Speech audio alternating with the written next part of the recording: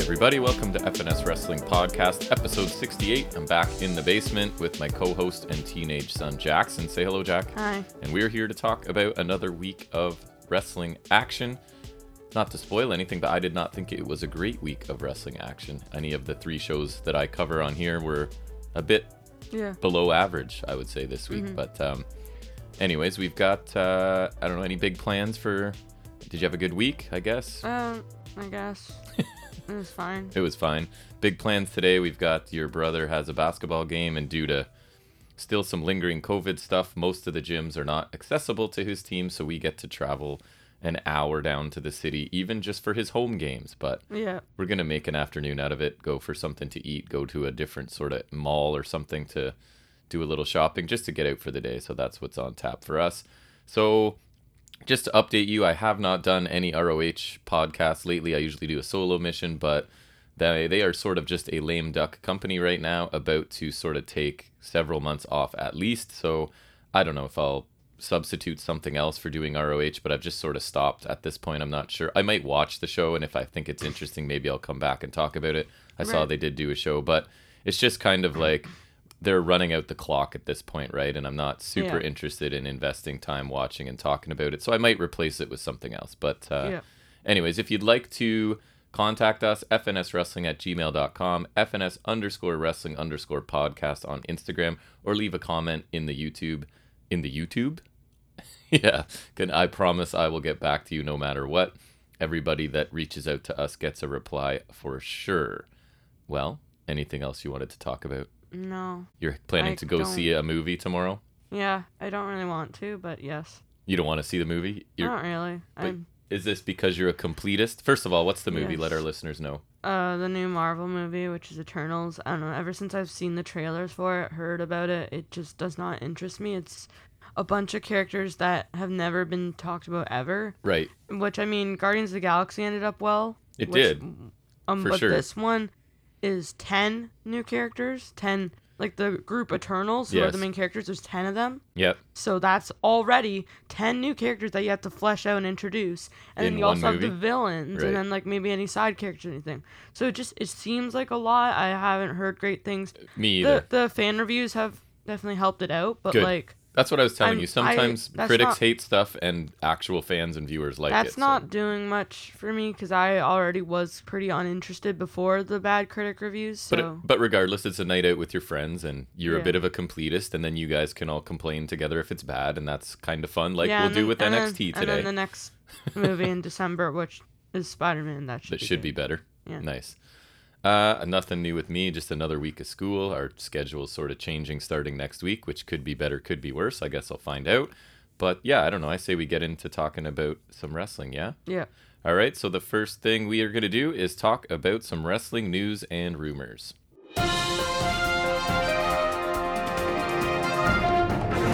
So the ratings this week, Tuesday's live WWE NXT 2.0 drew 631,000 viewers, which is down 15.41% from the week before, and they earned a 0.15 in the key demographic, which is also down 16.61%. And again, I always try to be fair and talk about competition if possible. There was strong competition for that show. You had the World Series was on, election night in the States was on cable, as well as some NBA games as the NBA season is underway. So not a great number, obviously down, but there was some stiff competition. To compare, Wednesday's live AEW Dynamite episode drew 878,000 viewers, so down 6.69%, earned a 0.33 in the key demographic, which is down 17.5%. So this is the lowest viewership and key demo rating for a Wednesday episode of Dynamite since July 7th. And really, they didn't have a lot of competition, just the NBA. So really not a great week in the ratings for AEW, which, I mean, they were up over 1 million several weeks in a row, right? So this is a bit of a dip. I don't think it's anything concerning, but just a bit of a slip in the numbers this week. Nice. Yeah, you? What do you have? So we had, on Rampage, a couple of additions to the AEW's Full Gear card. Right. The pretty much expected Punk Kingston match will be there. And then also the Super Click versus Jurassic Express. And of course, we have to have Christian Cage. We do have to have him. Although I do find it amusing, he went from challenging for the world title to being in a 6-man tag, which I could see as the opener. Right. So me too. I would really rather someone else, but I guess he's been involved in this for a while, so he kind of has to be here. Right. It's kind of sad, but I would rather Frankie Kazarian than Christian Cage. You would rather, and they're similar age though. If you're talking about old people, I mean. Yeah, but I think Kaz is better. Yeah.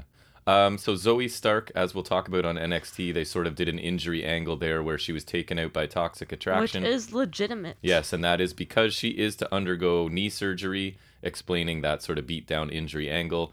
And from what I saw, no timetable for her recovery or return to the ring. That's too bad. Yeah, I only just saw a thing that the surgery is supposed to be soon. Right. So hopefully she has a quick, full recovery and gets back, because I enjoy her in ring at least. So that's too bad for her, but I hope she does well. Yeah.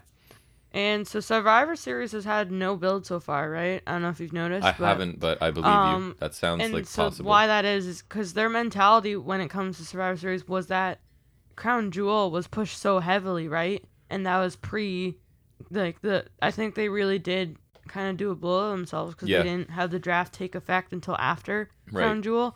And so now they're trying to get these fresh feuds over and like all the switch arounds and whatnot, right?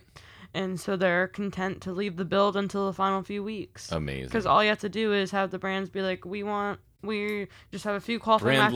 Brand loyalty. Even though they just switch brands. Right. And like it took longer taking effect. If it had taken effect before Crown Jewel, then there's at least a little more time there, right? Right. And you're gonna have like the qualifying matches, the team captains for the teams that everyone cares about, and then like probably a show invasion for some reason. We hate you because you're work for a different branch of the same company. Right. And I may have only been here for a month, but that would be like if it's The Office and like freaking Scranton. Yes. Like yes.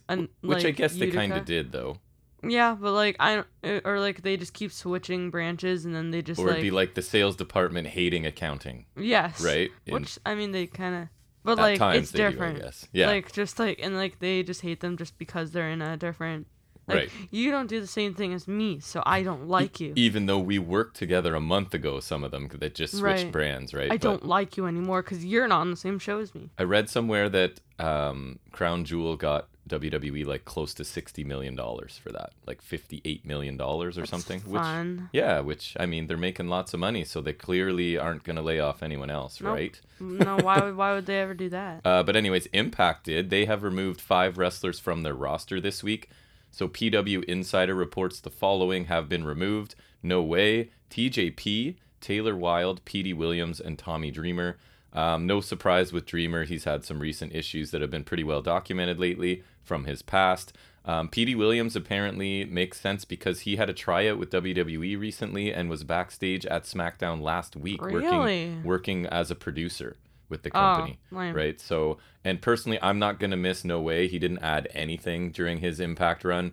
TJP, obviously really good in the ring. Character work, not so much for me. And just, he's been around a while. And my thoughts on Taylor Wilde are well documented. I will not miss her whatsoever. But Petey Williams is a good hand and a good guy to like fill out those X Division matches. So they'll miss him a little bit, I think.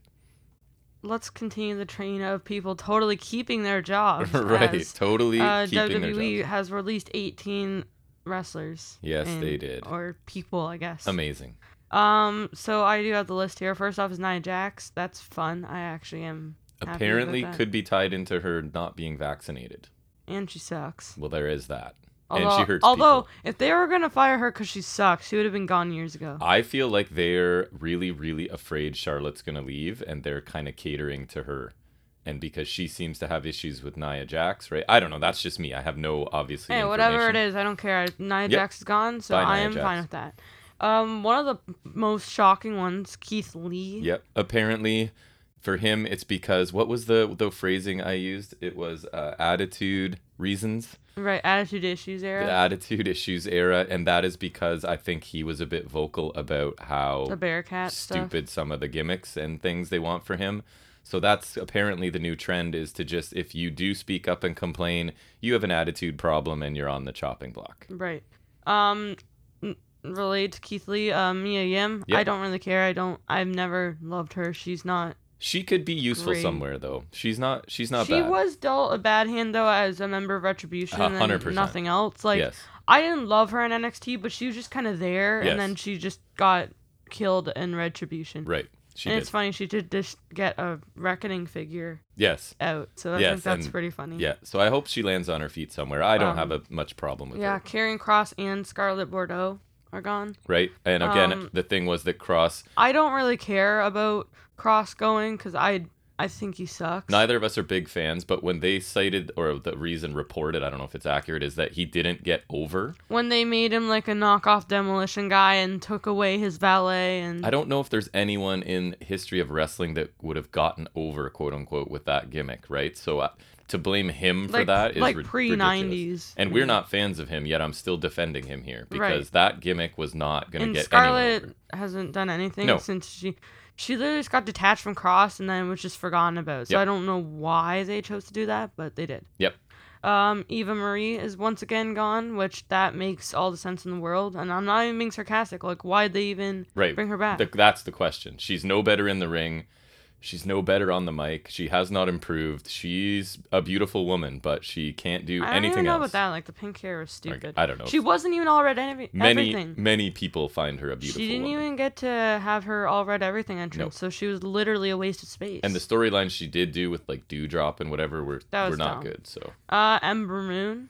Yeah, I mean, really talented in ring, terrible on the mic. Generally, I mean, sometimes she was okay, but I think she'll land on her feet somewhere. I'd be happy to see her in AEW. Frankie Monet is already gone. Ridiculous. Bring her in for a couple months, do nothing with her, and then just let her go. Yeah, I wouldn't mind her in AEW, or she could go back to Impact. I feel like. Again, that women's division needs some life in it, so I would even say Ember Moon and Monet. Yep.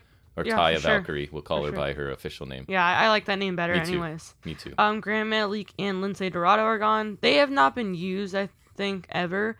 Like, my only real prominent memory of Metalik is he was in the finals of that first tournament. That one's been a long time coming, because I think Metalik asked for his release a long time ago. Yeah, that sucks. I always kind of liked Metalik. I thought he was pretty cool. Yeah, he's cool. But I think if they were back in NXT in the Cruiserweight division, I feel like that would be better. And Dorado's really good in the ring. Dorado's pretty good too, yeah. We met him, remember, in Toronto, in like a sports shoe store? It was like Foot Locker or something like that, because that was pre-SummerSlam. That's right.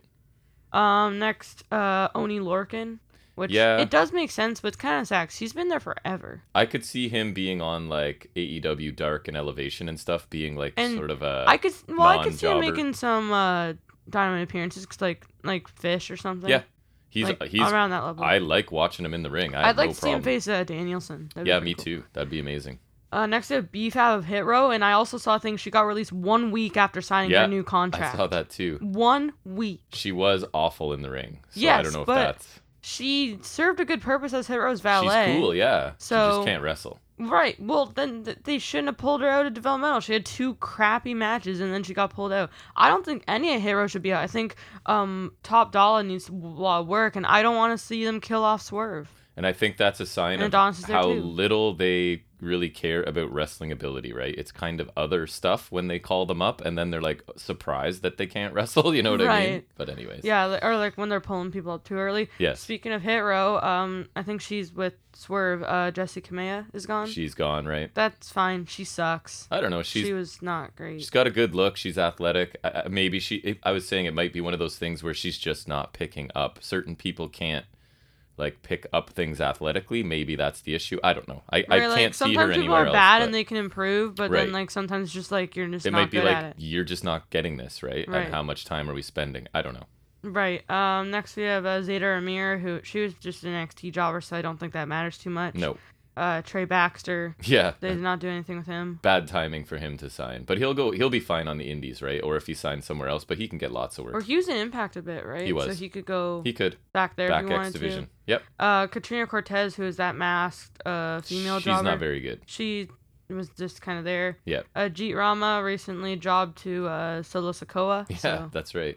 He's gone already. And then Harry Smith, former known as David Hart Jr. Right. I think he was just backstage. I think he had a dark match. And they kept talking, he's back, and maybe he's going to do something, and then nope, he's gone. No. Yeah. Yep. So that's not great.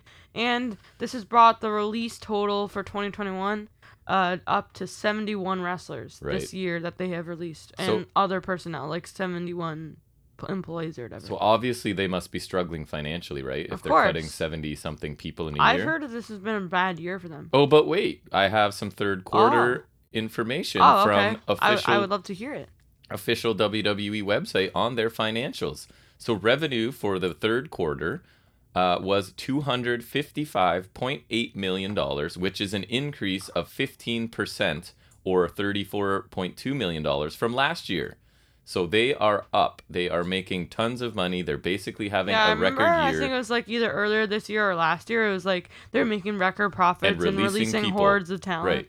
Whereas other companies, maybe even ROH, to the point where it's going to cost them their company because they have now released people until they literally are like going out everyone. For a bit. Right. So yeah, they're saying due to higher ticket sales and some, to a lesser extent, merchandise sales within the venue. So basically saying it's up because we're back selling tickets and those people are buying stuff at the stadium. But anyway, still pretty disgusting that you're making that much money and releasing people, especially people that you like just signed and things. Right. And people, it's pointed out by some wrestlers, like they moved their life and their families to these to Florida. I just saw like it was like and then it's like, nope, you're gone. So ridiculous. I think I thought it was like Piper Niven moved her stuff and then she thought she was like getting forgotten or whatever. Yep.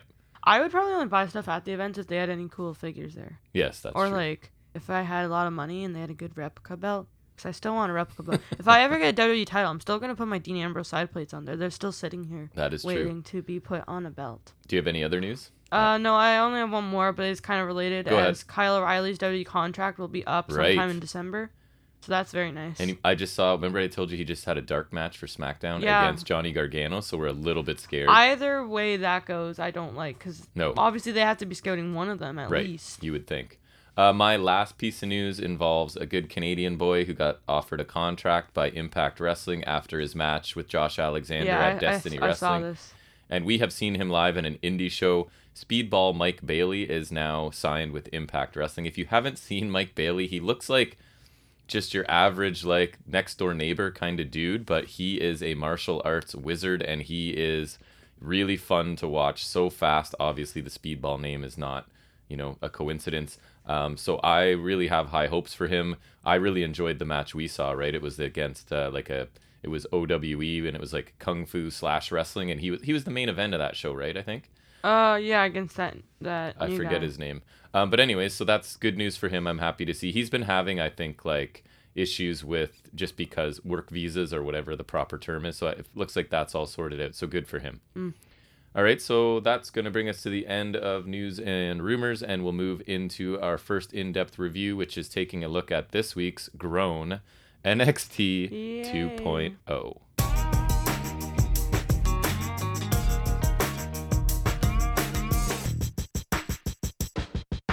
So before we begin, I just wanted to clarify something, because I'm about to be very critical of this episode of NXT, and I'm pretty sure you are as well. But in most cases, especially when it's regarding promos and segments, like things not in the ring, I'm not, very rarely am I blaming the talent themselves. Like most of these people are trying really hard and they're in an awkward spot of like learning their craft in front of an audience, and they're basically learning to act while it's televised. And they're trying to commit to these roles and the lines they're given, but it's just that those roles and lines are pretty poorly conceived, I think we can agree at best. And the performers in a lot of cases are being set up to fail, right? But with that being said, I guess we should get into this week's episode of NXT, yes? Yeah. Okay, so we start out with your favorite, Mandy Rose. She's heading to the ring I think she's exempt from what you just said because she is not new. She has had many years. But I don't think she's that bad. Progress. So we disagree on her badness. She's not good. So as you noticed, she got dueling chants of "You deserve it" and "No, you don't." Which I really like that. You agree with half of the crowd there, right? I'm somewhere in between those two. I don't trust the "You deserve a chance" because I don't. Of course think there's not. A lot of people who like. I mean, the "You deserve it" and the "You've still got it" to me are meaningless at this point. Yeah, and I don't even trust them for her because I mean I guess the people who like the people who like main roster or like think she's hot, I guess. Which, I mean, based on what she continues to say, I guess that's all that matters, right? It is. That's the name Even of the though game. she's interviews saying that's not what matters and she wants to prove more Well, than that but she to keeps coming back to that. Yes. Right. Yes. All that seems to matter. So she gets a microphone. She tells us that she's at a whole other level and that she beat the unstoppable, unbeatable Raquel Gonzalez for the championship. And she has proven that she's the baddest bitch in the company. She talks about how good she looks. There you go. With the title, and she knows the crowd is wondering why she's so hot and where her girls are because she is out here alone without. And she is hot, of course. Of course. Right. So she gestures towards the Tron, and it cuts to what we see is Gigi Dolan and Jacy Jayne. Clearly, I must say the production truck must be really on. They're ready to go. Yep. They have clearly just finished attacking Zoe Stark in the locker room as she's left lying on the floor. And as we talked about in the news, it is a legit injury that they were covering for here. She has damaged her knee and is going to undergo surgery. Yeah, I saw that. I think it was like a little after because one of my complaints, and I'll just talk about it now because it doesn't really apply. But like, go ahead. I thought it was like a really lazy way to write Stark out of this, or just to like get Stark out of the situation. But I guess if it's an injury, they kind of just have to make it up on the fly. Exactly. That's exactly what I was going to say. So Io then eventually comes out to confront Mandy, and she says that even though she doesn't like Zoe, she likes Mandy even less. And she wants the leader of Toxic Attraction, that's Mandy Rose, right here, right now. Rose says that everyone in the back used to be scared of Io Shirai, but now Shirai is in Rose's world. So she basically says, you want this match, let's go. She calls for a referee, but when Shirai sort of turns her back for a second, of course, Mandy Rose blindsides Io, sends her to the floor to continue the attack, sort of off the announce table, the ring post, and the apron. Before rolling Io back into the ring, she starts to taunt Io and says that this is the new NXT 2.0 and Io will never look like her, because that's clearly what Io's going for. But anyways, Io then kind of fires up after this, beats on Mandy, including a German suplex, and then Jayne and Dolan run in and attack Io just as she's setting up to hit a moonsault to Mandy. So Io is successful fighting those two off for a brief moment, but Mandy Rose recovers and rejoins the attack, and then it's the numbers game, obviously, is getting to Io. So who should come out and save her? But obviously, Kacy Catanzaro and Kayden Carter, they come down. I think Carter jumped off the top ropes to do something. It didn't really hit. They make the save, and we end with Io, Carter, and Catanzaro standing tall in the ring. Go ahead. You can talk about it first. This is a bad start to the show. I didn't love the way they got Stark off the show, but it makes a little more sense now. Right. I really don't love the idea of Dolan Jayne versus Catanzaro and Carter, because Catanzaro and Carter had one match that I liked, and that was against Dakota Kai and Raquel Gonzalez of all people, right? Yes, they're very hit and miss. Two of the probably the best women's talent they have right now. Right.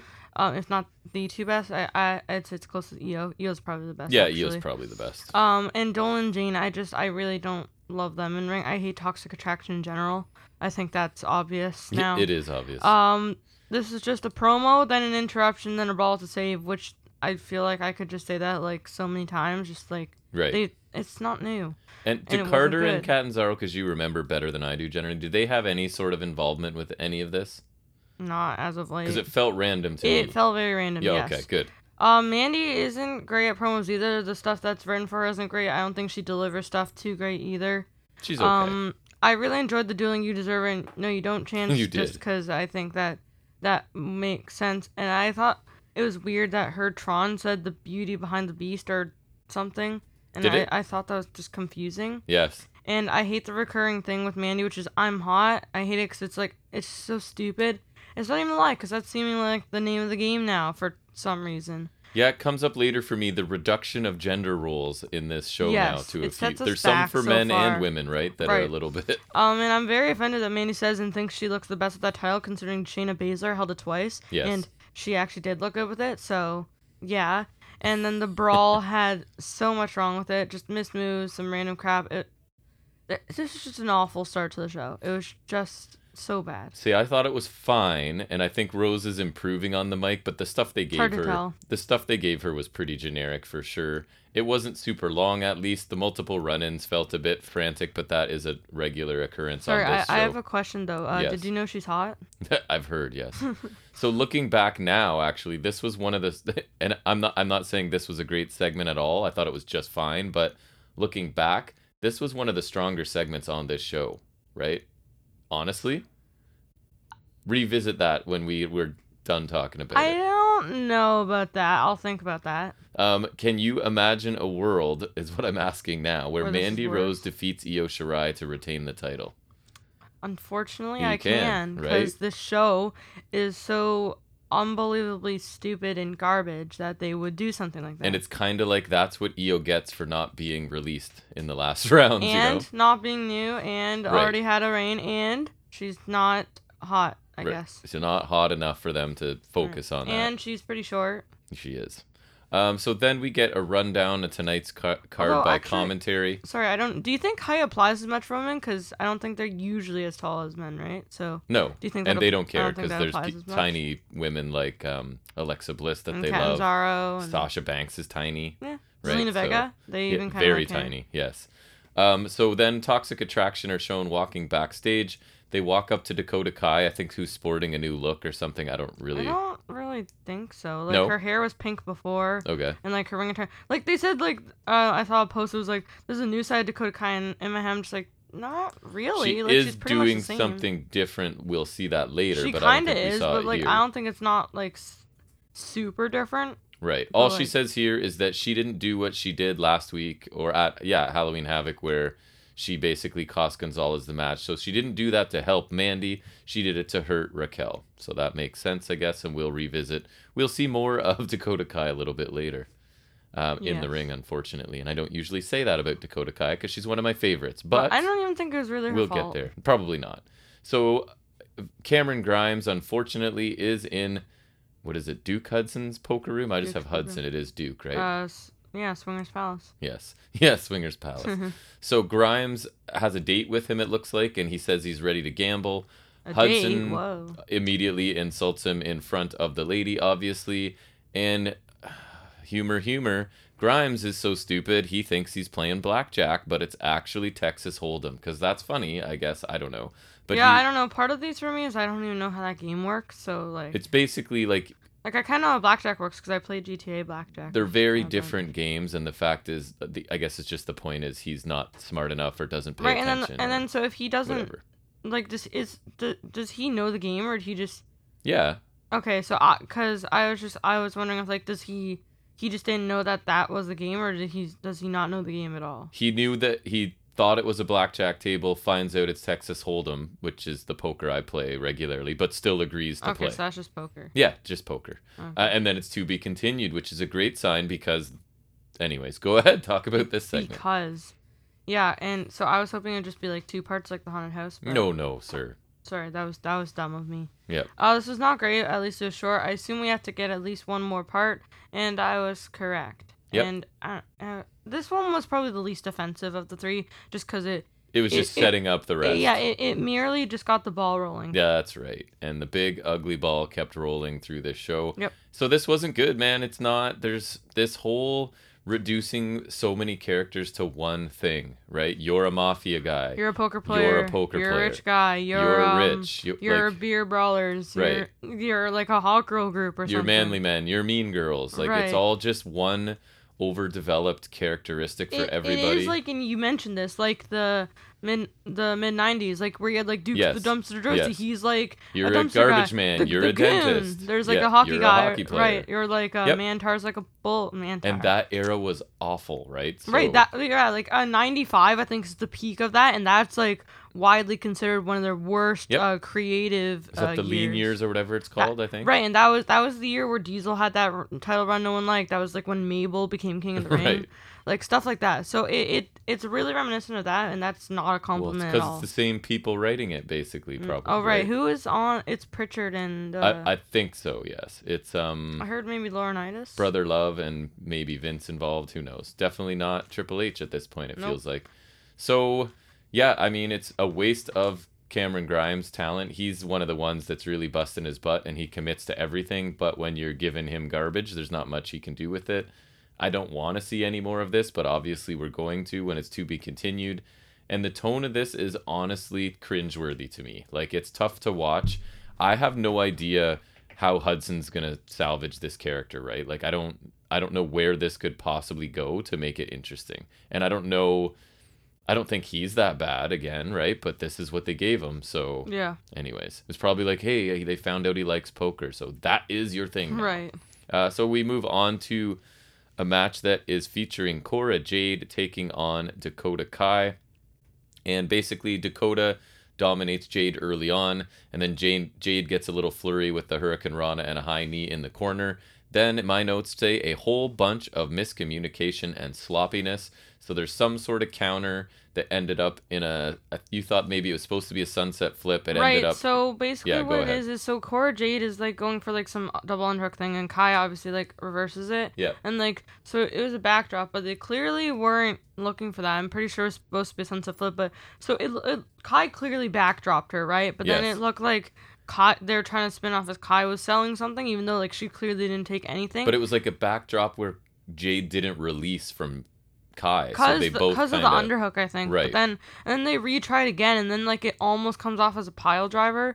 Like, the next sunset flip attempt, it's, like, too high. Right. They just screwed it up, like, at least 2 or 3 times. It was pretty bad. And then Kai misses her scorpion kick. It looked really bad right after that. And then she hits her running boot in the corner for the win in under... 3 minutes? Correct. 2.5 minutes. Yeah, and when it went the corner boot, I don't like, because she's got that chiropractor, which I don't think she's used in a while, but that's still a nice move, and then the GTK is better. But I guess she doesn't need that for Cora Jade, which makes sense. So after the match, Kai is angry, whatever. She drags Jade out of the ring and along the floor by the hair. She puts a table on top of Jade's face and chest and teases that she's going to jump off the apron onto the table.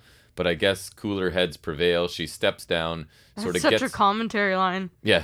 Cooler heads prevail. Gets close to Jade, says something, and then grabs Jade's little skateboard that apparently she rides, places it on Jade's stomach, and then walks away as she's, like, twitching, kind of, or shaking. I didn't understand that. It's her just battling. She's conflicted. I bet you're going to hear that word soon. Why? Because she's, like, fighting these...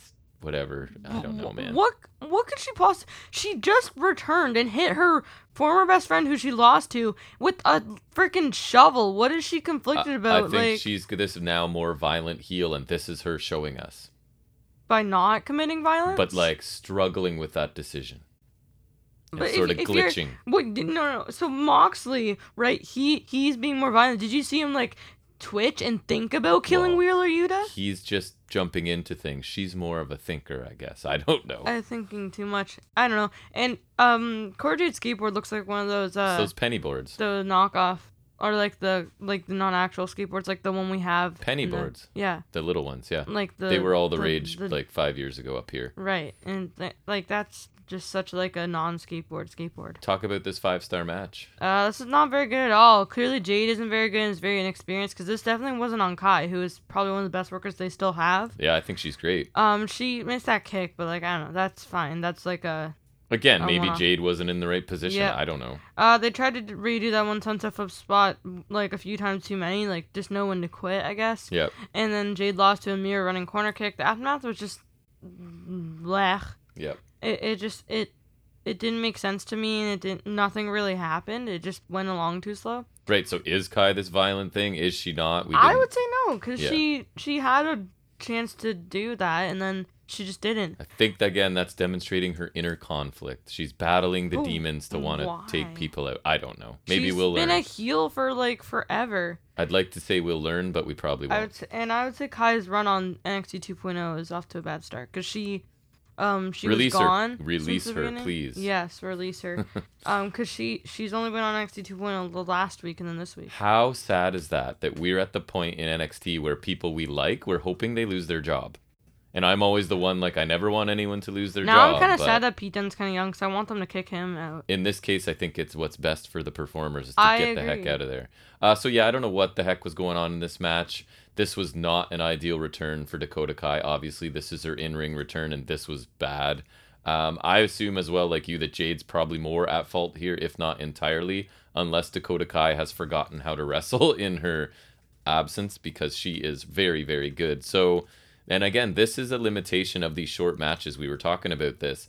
A stretch, a few awkward spots in a longer match is easier to forgive, right? But when it's a huge percentage of the match, there really wasn't much else to this. You can't really look past it. When it's so short that like there's nothing else. Talk about, right? Like I'd love to say it's a really short match, but there were a couple amazing moves because they really stand out. But there was some anything really bad like stuff. Good or bad will stand out in such a short time span. So this was bad. We then get some tweets from people wanting title shots. You know how much I love when they include social media and stuff in my TV, so I don't care about this at all.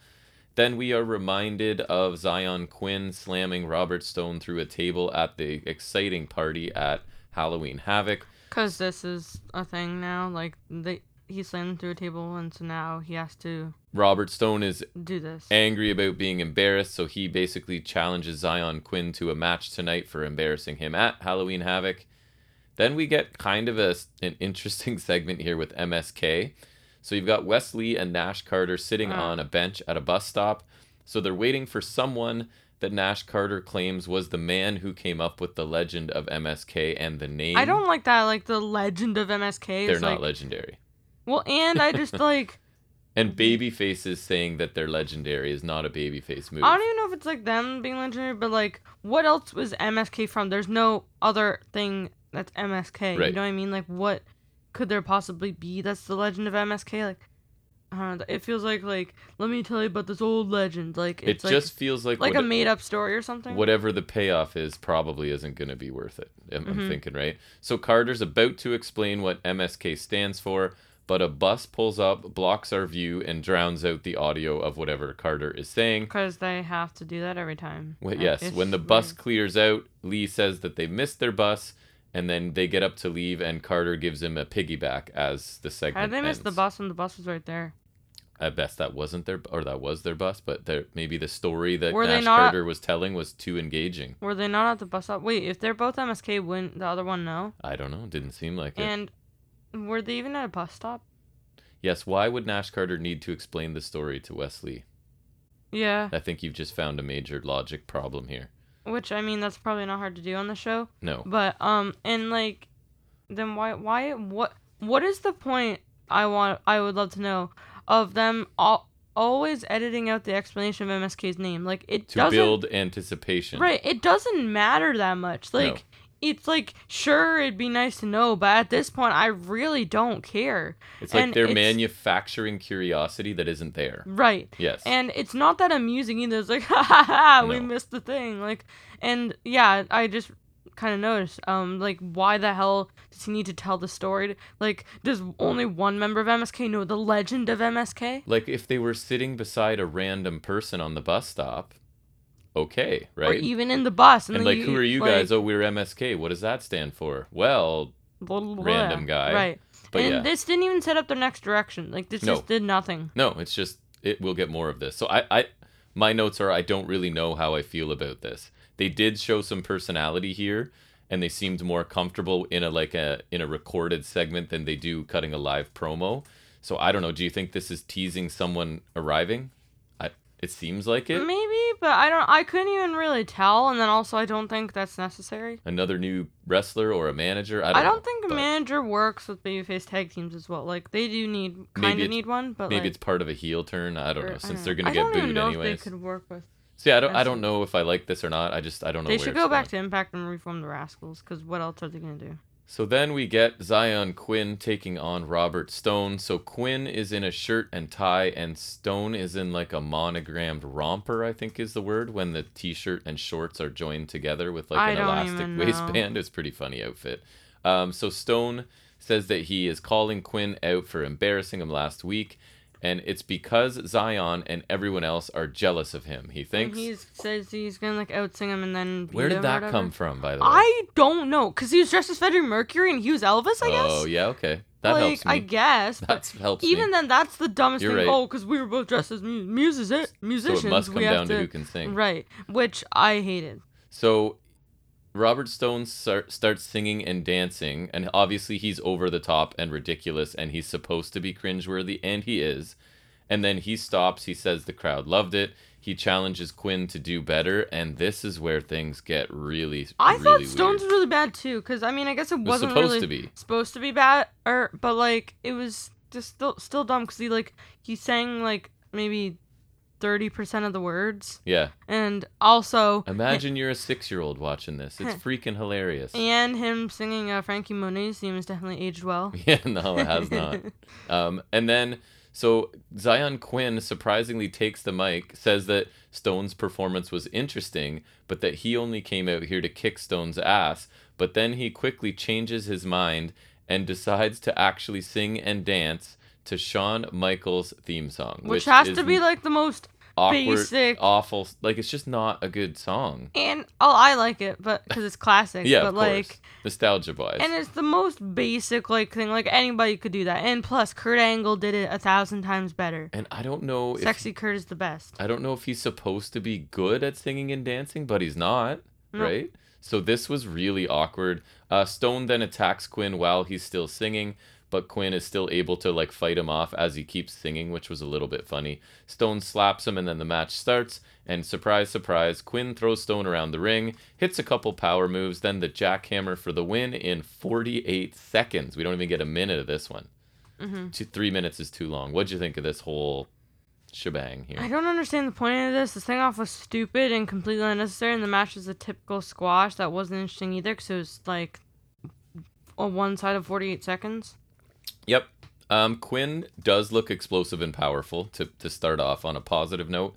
His singing and dancing was awful and just a huge, huge miss. I don't know what they thought they were going to get out of that. Like, oh, he's this complicated guy who's a killer in the ring, but he can also sing and dance. Like, I don't know where they were going with it.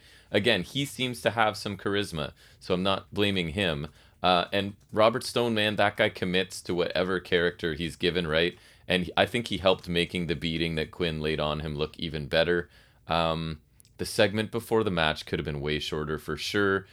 And I think the match itself served its purpose. Like for 48 seconds, he threw the guy around and we move on, right? So I don't know. We'll see where it goes. It's then time for a Joe Gacy promo. He talks about how the world should be a safe place, but it isn't. He then attacks social media, talks about how it has alienated Harland by repeatedly calling him a monster, but that stops now. They will change the world together. What did you think of Joe Gacy this week? I don't know. These promos don't really do much for me. It's just like, I don't know how Harland can be alienated when he hasn't done anything. He's saying the internet has been all over him since he's appeared on NXT. But like... Probably have, I don't know. I don't know. It just, and... I don't know. It's just like all the buzzwords and whatnot. It just doesn't really make sense to me. It's just kind of boring. Yeah, I'm still interested in him. I'm hoping it starts to advance a little bit. This was really short. I thought he does a good job delivering. Like, he's one of the ones that his promos are good. I don't mind them, at least. We'll put it that way. We'll see where the character goes. I don't dislike them. They just don't really do anything for me. Right. Zion Quinn, that is, walks by Legado and Elektra Lopez. Looks Quinn up and down because it's all about how you look here, and she says that Quinn is something that she can work with. Any thoughts on this? It's 2021, folks. Right. Like, at least they're being fair, and everybody's an object, not just women. I guess is the plus. Yeah, but like silver linings doesn't make it good or interesting. Yeah, I guess so. So this was only seconds long, but. Didn't you think that... I thought Lopez sounded good. I mean, she didn't say much, but she was good. But she seems to, like, upstage Mendoza and Wilde, right? She comes across as the star of that trio.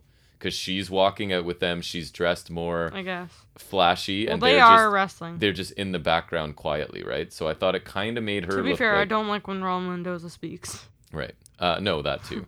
Kyle O'Reilly and Von Wagner are going to now take on Legado del Fantasma. That's Joaquin Wilde and Raul Mendoza. So O'Reilly and Wilde start out with some holds and counters. Then Mendoza is in and O'Reilly gets his arm, so he heads to the ropes quickly to get the break. Wagner comes in, dominates Mendoza with his power, ending in a fall-away slam. We get some double teaming by the baby faces as Wagner leapfrogs onto Mendoza's back as I think O'Reilly was stretching him out between the ropes. O'Reilly and Wagner. Yeah, I remember the Street Profits used to do that. They did, right? Wagner and O'Reilly isolate Mendoza in their corner for a while. Wagner then dominates both Legado, of course, he does, ending with a double suplex, heading into a commercial break. Wagner's finally slowed down by a low bridge and by getting run into the ring apron while on the commercial. Then we get just a really long chin lock as they wait for the break to end, because I actually watched through this commercial. O'Reilly makes a hot tag with quick strikes until Lopez gets up in the corner to distract O'Reilly. Mendoza attacks from behind. Legado del Fantasma do their corner clothesline quick tag repeating sequence that seems to me a waste of their energy because they're capable of doing so much cooler stuff than that. But anyways, O'Reilly sells for quite a while, takes some double team offense from the heels. Wagner comes back in with more power moves, including a flatliner and an Olympic slam, I believe it was. O'Reilly takes a second to talk to Wagner about some sort of tandem move, I think, in the corner. But Legado blow it up by drop kicking O'Reilly to the floor and rolling up Von Wagner for the win in 11 minutes. Yeah. Yeah. So, I thought this was fine. Crazy long match for this show. Yeah, the finish wasn't great, but at least Legado didn't lose. I hate that this is the best they have for O'Reilly. It's such a waste for him. I think Wagner just is so boring. And he just gets to come in and dominate, right? Which annoys me. He just doesn't do anything for me, and like they really wasted their time then building O'Reilly up. And again, Wagner's the mentor, because it's almost like it's O'Reilly's fault they lost because he was giving Wagner some instructions or setting something up, and then that allowed Legado to take him out, and then Wagner got rolled up. So I don't understand the dynamic here, right, of what this relationship is. Yeah. I thought the match was fine, and it was approaching good when it was O'Reilly with either member of Legado, but then Wagner's just not very interesting to me. He just comes in, never sells anything, hits power moves over and over, and he does not have much charisma. I don't feel like there's much that interests me about this guy. He's big and strong and not much else, right? So far. So Legado picking up a win is nice because that doesn't happen often enough, I don't think. But and I was afraid that they were going to take another loss here, but they didn't. So, but again, it feels like Wagner only lost because of O'Reilly, because he was the one dominating everything, and then he got distracted by his partner, and it was over. So I don't know where it's going. But anyways, the match was fine. So Trick Williams, yeah, right? Mm-hmm. And Carmelo Hayes are interviewed backstage. They say when they shoot, they never miss, and they're done with that Scooby-Doo crap from last week. So when they went through the haunted house, I guess they're referring to. Chase, Andre Chase shows up, and they're surprised that he's still alive. He says that he has Trick and Hayes' back for what they did for him last week. I guess sort of helping him out in the haunted house last week. The interviewer then asks Chase what he thinks about people calling him a coward. He sort of snaps here and says he's going to take it out on somebody in a match next. Thoughts? This was fine. It wasn't very good. It was fine, I guess. I don't really find it interesting either. Hayes and Trick Williams, I found, are just trying to distance themselves from last week, right? Like, it's just kind of like, okay, that was like a little sidetrack into comedy crap, and now we're going to be normal again. So, okay, fine. Yeah. Back to Duke Hudson and Grimes. Grimes accidentally wins a hand. I guess he doesn't realize, I think it was a flush, that he had a flush, busts a couple of players at the table. So Hudson's getting angry about this, and now he says they're really going to play some cards. He takes out a couple of players himself and eventually ends up beating Grimes, and Grimes' date gets up and leaves the table. Hudson insults her, and Grimes gets mad, and I guess they're setting up a match for the future. So, thoughts on segment number 2? Probably, because they can't not. Yeah. Or I'm sure where else would it go? No, one of them will make the match, probably. Yeah. You make your own matches. This was lame again. The whole style of how they filmed it was just kind of odd. Like when they're playing, it's just like in slow motion, or like I hated how they filmed it.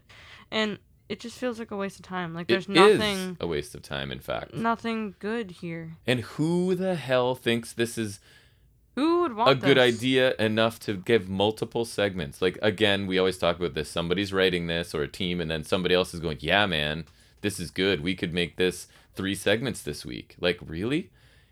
The tone, it's similar to kind of the Way segments a little bit, but it's even worse because it's not funny at all, right? At least there's the odd little bit in some of the Way stuff that I liked.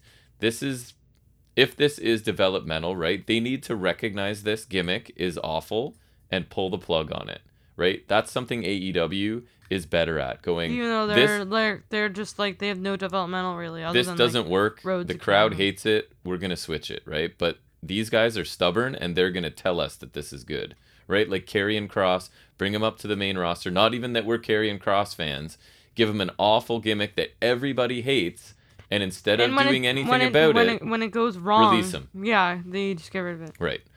So Andre Chase walks to the ring to speak briefly, I guess, before the first mic he gets doesn't work, so he kind of whips it towards the announce table, gets one that does work, says he doesn't usually respond to baseless rumors, but he was told that after last week there are people on social media calling him a coward. Normally he'd be furious with anyone calling him that, but he understands that this is a teachable moment because, as we know, he is like a professor or whatever, because there's his character trait. You are a professor, right? Tonight we learn that Andre Chase fears nothing, and as his students, Session will attest, he's the only person to fear around here. He calls anyone who wants a PhD in getting their ass kicked to come down from the back. And then we get a response, and it is Bron Breakker. His music hits, and he comes out, and we get an impromptu match here. Bron Breakker versus Andre Chase. Breakker dominates to start inside and then outside of the ring. Chase lands a flurry as Breakker goes to get back in the ring, but Breakker quickly takes over, hits his own flurry, including a belly-to-belly, and is finishing Gorilla Press Power Slam for the win in under 2 minutes this time. 1:41. My God, how do you talk about this? So Breakker speaks briefly after the match. He says last week at Halloween Havoc, he failed in the biggest match of his life. Ciampa set traps that he fell into, and he lost due to his inexperience. He says Ciampa is the man in NXT. Like slipping off of the second rope. But there's nothing that pisses him off more than losing. He says he will get another shot at that title, and he'll beat Ciampa or die trying. Thoughts on the match and the post-match promo? What can I say other than it was an average NXT 2.0 squash match? Not great, not interesting. The aftermath promo was fine but disappointing because Breakker will clearly be working his way back to Ciampa, which is I don't want. And that'll almost certainly happen, is a rematch between these two. And Bron Breakker seems to be the embodiment of everything I hate about this show. And so he will most likely win that title match. Yeah, the match was nothing really, right? Other than Bron Breakker establishing himself as a winner again against a guy who can actually sell some high-impact offense because he's been wrestling for a while. Andre Chase, he's not a rookie. So we now know right where Chase stands. He's a comedy mid-card fodder guy. And that, it's not the worst thing in the world because you can work for a long time doing that, but his ceiling is very low. Yep. The promo afterward, I thought it was fine, and they're telling a logical story with Breakker, right? At least his story is he's a young blue chip talent that lacks experience and is a little overconfident. He got beaten by a better wrestler, and he's using that as motivation to keep working, right? So at least it's a realistic story. It's simple, and compared to almost everything else, I'm totally fine with this, right? This story makes sense. This could actually happen. It's not, hey, here's one aspect of you. It's you're just kind of a naive, overconfident young talent, and I think it's totally fine. So Imperium is being interviewed backstage. Bartel says we're welcome for being saved from MSK, and then he insults America because that's what foreigners do, right? They have to be the evil foreigners. Oh, goodness, WWE. So Eichner says they don't compromise, and Jane and Gigi Dolan, of course, come over to flirt. So Toxic Attraction have a 6-woman tag match next week, and Imperium should watch them. I forget who says it. I think it was JC Jane. Bartel says the mat is sacred, but America does have its benefits because beautiful women come up and talk to him. Thoughts?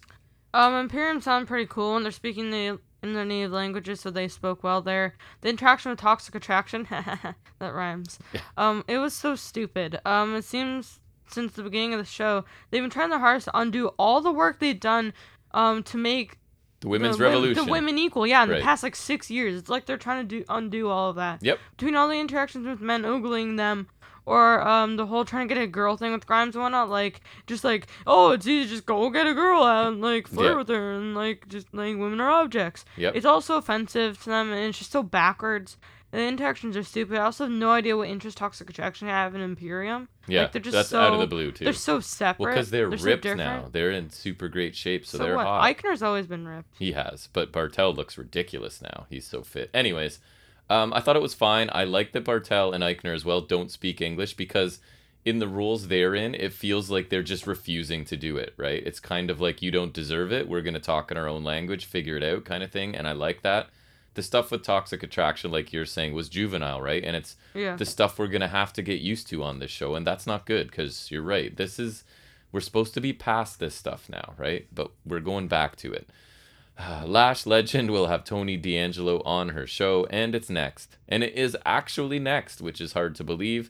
Lash welcomes us to her second ever show. She talks about Halloween. It's not in third. Is it? At least. I think she said second ever. That's not right. Anyways, she talks about Halloween Havoc and critiques some of the wrestlers' costumes. She then welcomes Tony and then says no, absolutely not to him. She points out her producer Mark vanished after telling Tony he couldn't be on her show. And then Mark is there. He comes out in a sling looking all sheepish and afraid. He sits down. Tony tells him to say hi to his wife. Tony says Mark has a big house and a big tire swing and mentions Mark's 2 boys, forcing him to say hi to his kids. Tony then intimidates Mark into saying that everything's all right, then tells him to take a hike and leave. Tony says his goals are to make money and smack guys around like Dexter, Gargano, Dunn, and Ciampa. So you can see where they have him positioned. They obviously love him. Yeah. He asks if they can wrap this up, and Lash starts to get angry until Tony gives her some money and she closes the show. I recently heard people talk about loving this and thinking it was amazing. I assume you agree. Honestly. That's offensive. They're like, this is the best thing in a long time, and this is the only thing I tune in for on the show. This is, again, just so stupid. It's so all over the place. They just say a bunch of stuff, but they don't really say much and all that stuff. Right. They just move from one point to another so quick that there's nothing, like, actually there. It's just like a condensed TV episode. It's like they know they don't have a lot of time, so they're just going to cram all their crap squished together, packed in way too close. They suck so hard. The background music was really dumb, especially when Tony D'Angelo comes in. That like stereotypical Italian like music is gonna play, and then the crowd, like the studio audience, or whatever, is so stupid. So this is terrible. This is terrible. From the audience to quickly shifting through topics and never focusing on anything, to the guest segment being cringeworthy. This okay. So the part about him clearly making reference to the guy's wife and family and house and stuff is a little bit, that's okay. But again, this is all part of just stereotypes. If you took any person of color and used stereotypes about them as a source of humor, it would be a major problem. But somehow, because it's Italian stereotypes, it's okay, right? Like, I really don't understand. Take a black person, an Asian person, an indigenous person, and take stereotypes about them and play it for comedy, right? There's no way, but somehow this is okay. Anyways, it's really, really bad. And I don't know, it's almost so bad that I look forward to seeing it a little bit, because it just, I don't know, there's something about getting angry about it. And I think Lash Legend has potential to do something, because she's committed to this role. She has some charisma, right? But this isn't good, and they need to find some other way to use her if she is talented. Okay, Zoe Stark has been taken to a hospital, and we learn more about it on social media. Then we get Solo Sikoa making his debut, right? In ring, taking on Jeet Rama, who was just released, I believe, right? Yes. Was one of the releases. So we get strikes and headbutts and yelling by Sikoa early. Couple of punches by Rama, but Sikoa quickly takes over with a running hip attack in the corner and a kick to the head, top rope splash, and it's over in a minute 31.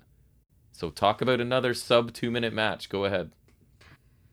Yeah, so they said, like, Sikoa is sick of eating scraps off of the table, so if Roman Reigns is head of the table, is he just bad at it, or is Sikoa just really bad? He eats last, the head of the table eats first. You get the scraps he leaves behind. Right, but does, Sikoa suck, so is he, I don't know. Didn't he look really amazing bad here? Family member?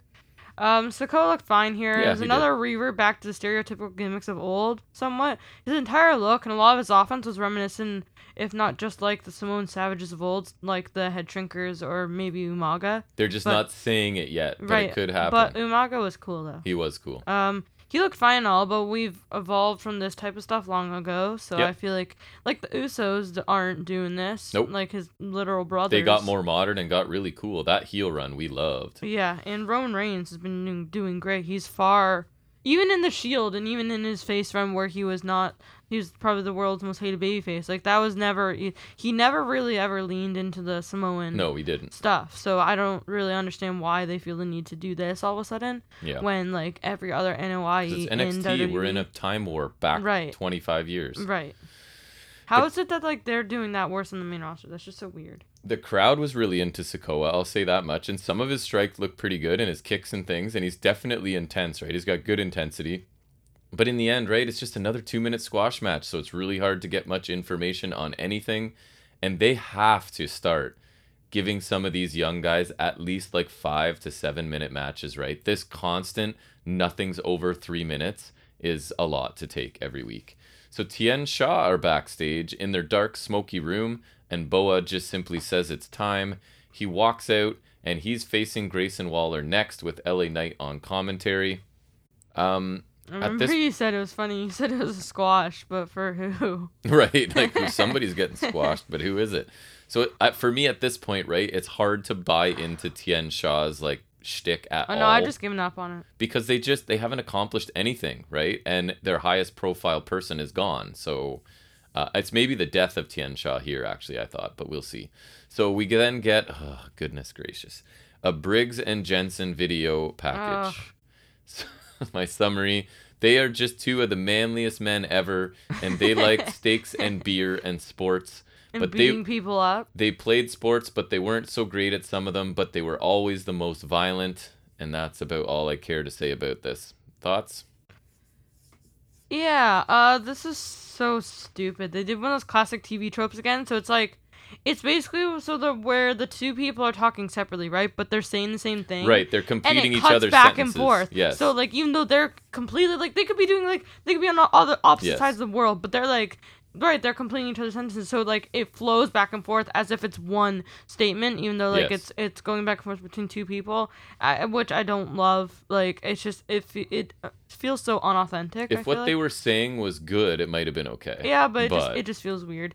It felt like another comic gimmick from the 90s where they're the redneck brawlers who are real men and like grilling meat and drinking beer and beating people up. That's right. I hate that first off they had the same story of beating up a guy with their football helmet and whatnot and getting kicked off or whatever. It's like there's no chance, like they're just so like that's not.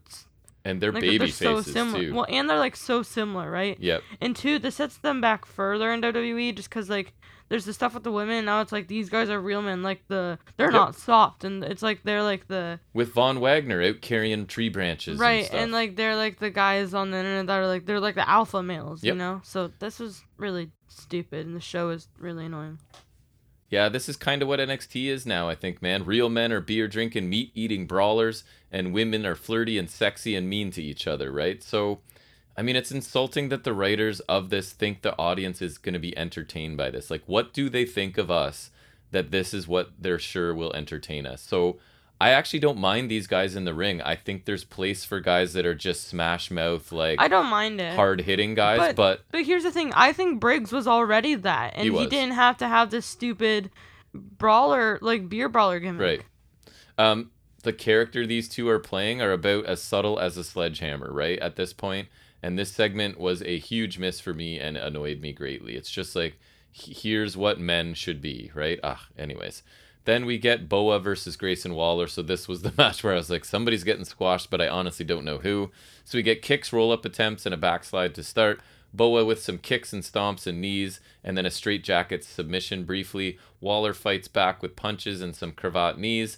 Knight takes a walk around, distracts Waller, allowing Boa to knock Waller off the middle rope and hit a roundhouse kick for the win in under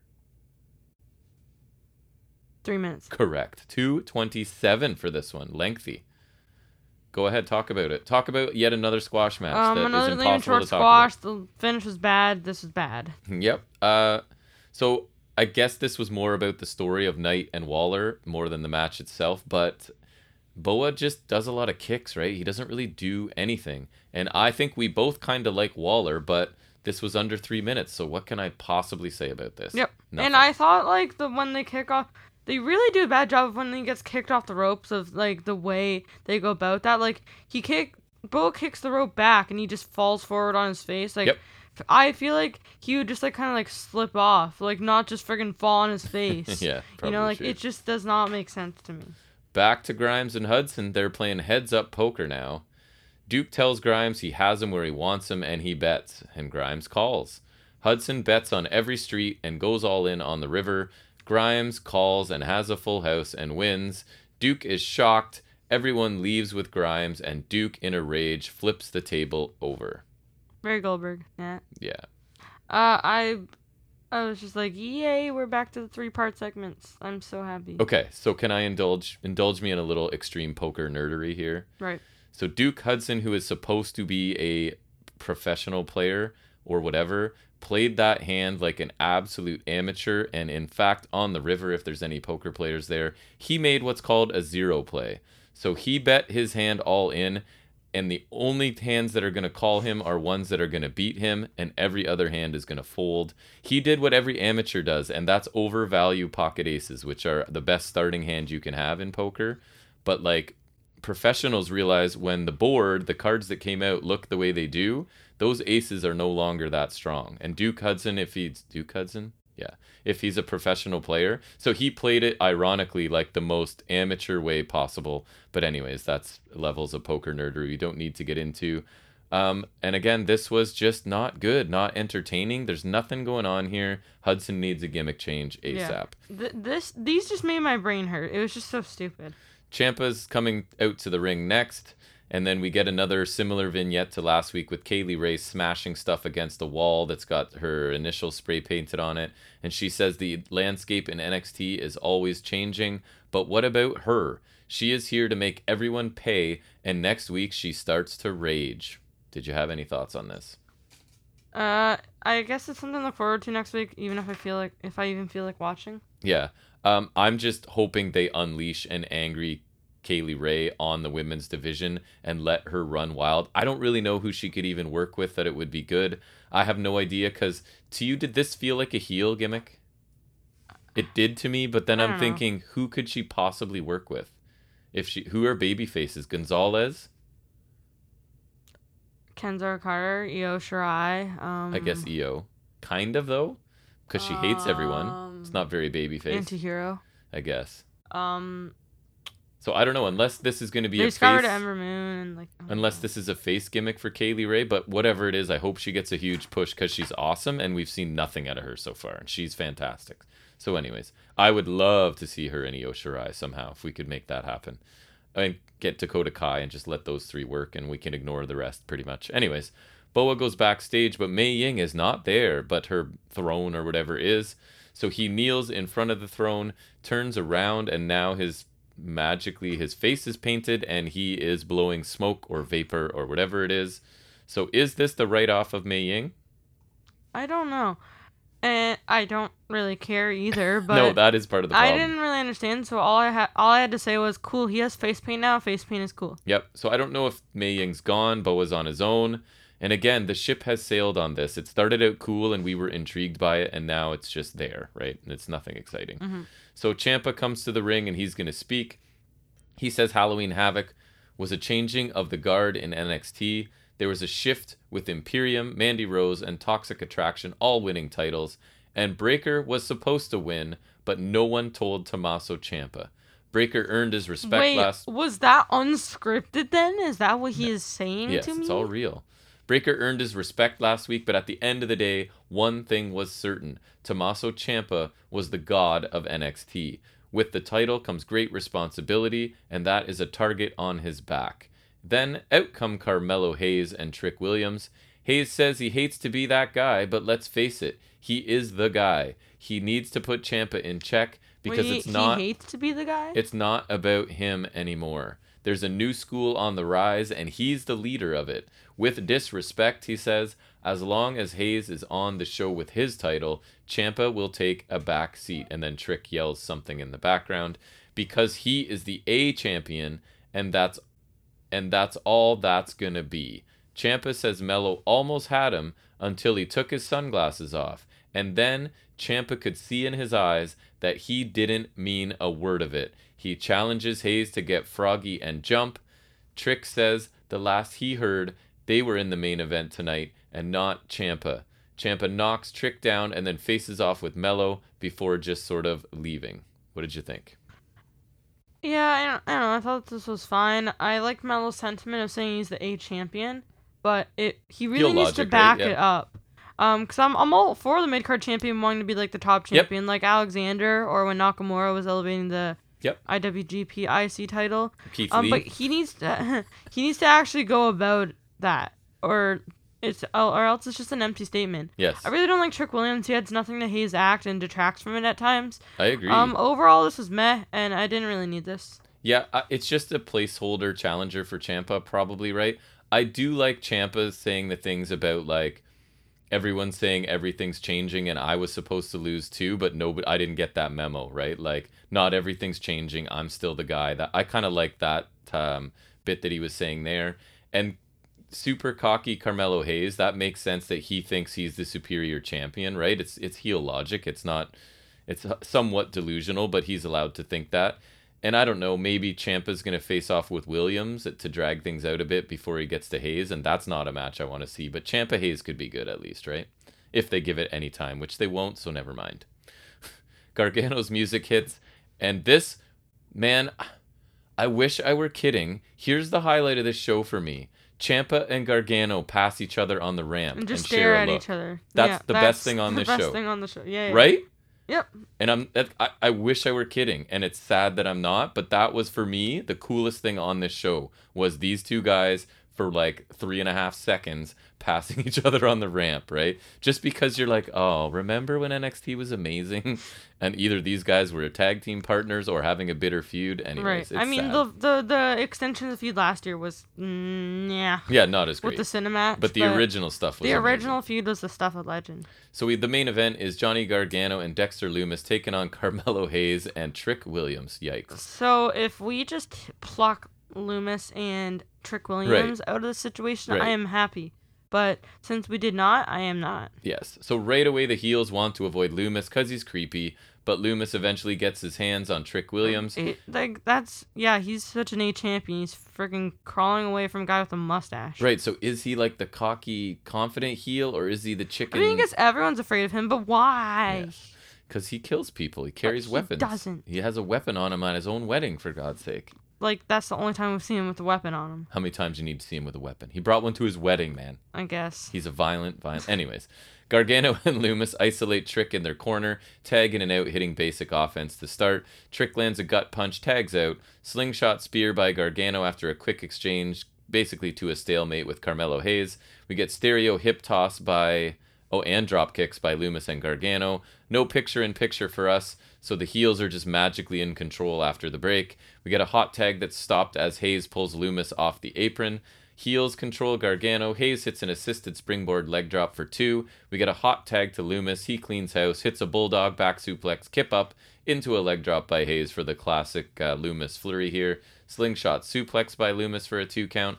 We get double black glove shots, so Johnny puts on a black glove to mimic Dexter Lumis, and they do like stereo punches, I guess, and then double super kicks, so they kind of do each other's moves, I guess is the point.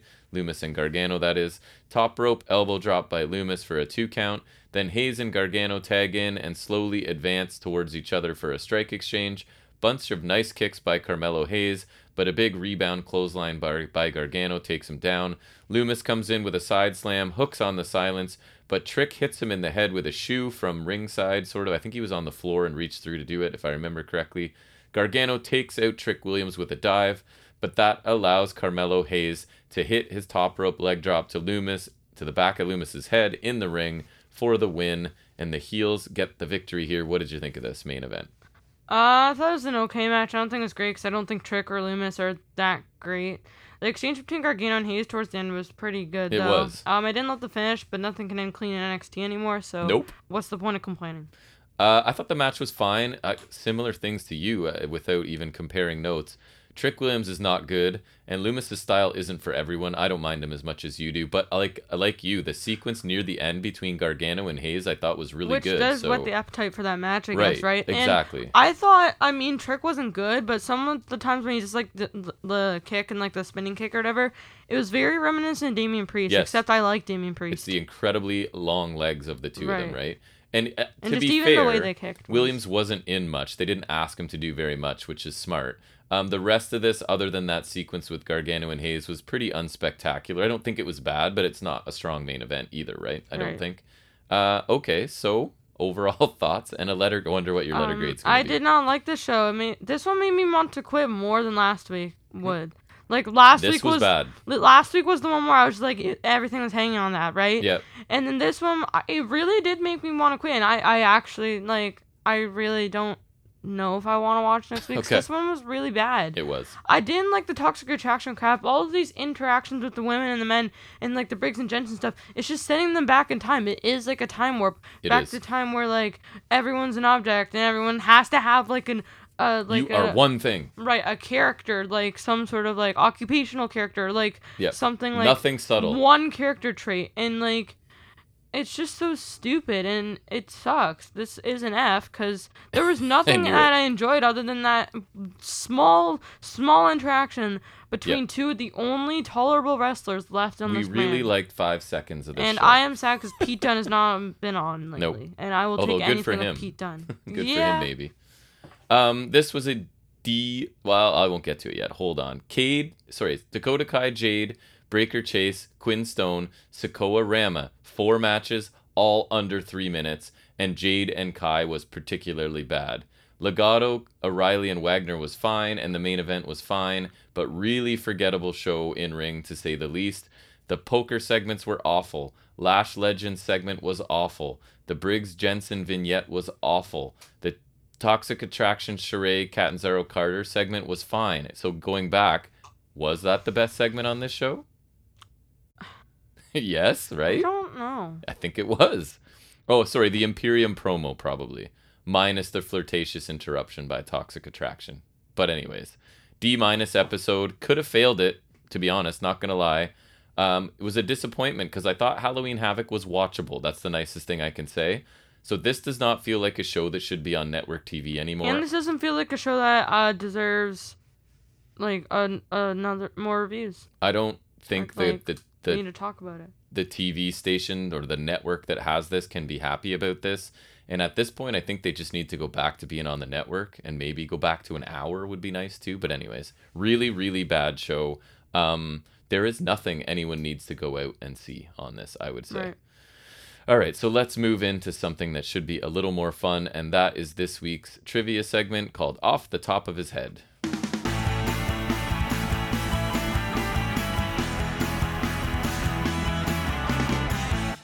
All right, so you ready? Because you talked about the terrible segment of the 90s, which is funny, because this is 90s wrestling trivia. You ready? 30 questions. It's from quiz.com, and the title says, if you're under 30, you will fail this quiz. So you ready to take that challenge? Right. You are under 30. Can you confirm? No, I'm actually 47. Nice. Okay, so here we go. All right. And there are options. I won't give you them right away, but some I'll have to. You'll see when we get there, okay? So question 1, who soaked Vince and the corporation with beer? Starting off easy. Steve Austin. Correct. Who did Hulk Hogan beat for his 3rd WWF championship? Okay, let me think. You want options? Yes. Ric Flair, Sergeant Slaughter, Randy Savage, Undertaker. Okay, let me think. 3rd championship. Let me think. Who was the first one?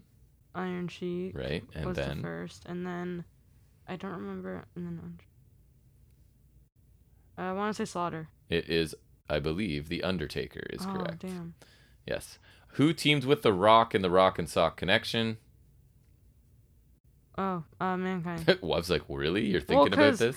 The way I heard it was who teamed with The Rock and saw connection in The Rock for some reason. Who famously appeared on Raw and Nitro on the same night? Rick Rude? Correct. Very good. I remember also because I saw it in a video and like he even shaved his beard because that was when he was in DX. So he had a beard and then he shaved it to a mustache to show that Raw was tape. I forgot and chose Luger because he was the next night, I think, right? It wasn't the same night. Anyways, at which WrestleMania? What's that? WrestleMania did Jim Ross make his debut? That's hard. WrestleMania 9. What? You know that? You're correct. The toga. Yeah, that's right. Wow. Oh, the toga. That's what it was. Which of the following 4 wrestlers did not jump to WCW? Okay. This is not hard. Bret Hart, Shawn Michaels, Hulk Hogan, Shawn Michaels. Yes, correct. You don't need the other ones. So then I remember when they revived the NWO and WWE, he was the only member to not be in WCW. Right. Who managed the Ringmaster in WWE? Ted DiBiase. Correct. Very good. Who never, out of this list of 4, who never became Intercontinental Champion? Okay. 1, 2, 3, Kid. 1, 2, 3, Kid. Yes, very good. The other options were Marty Jannetty, who I forgot had won it. Yeah, he held it for like 1 or 2 weeks. Dean Douglas and the Mountie. Right, I knew the Mountie had it. That I remember. Right, because that was like one of the ones where he wins on a house show, and then he lost it at the Rumble, I think. Right. What was Raven first known as in the WWF? Johnny Polo. Correct. So his first gimmick, right? Who won the WWFE Championship the most times during their career? Like between Austin and The Rock, who won more? That's a good one, because it's the 2 men of the 90s, right? So who won more championships? I want to say The Rock. Okay, you want to say The Rock? You are correct. Very good. I knew Austin had 6, but I couldn't quite remember how many The Rock had. At which pay-per-view did Macho Man marry Miss Elizabeth? SummerSlam. Of what year? Okay, hold on. Let me think.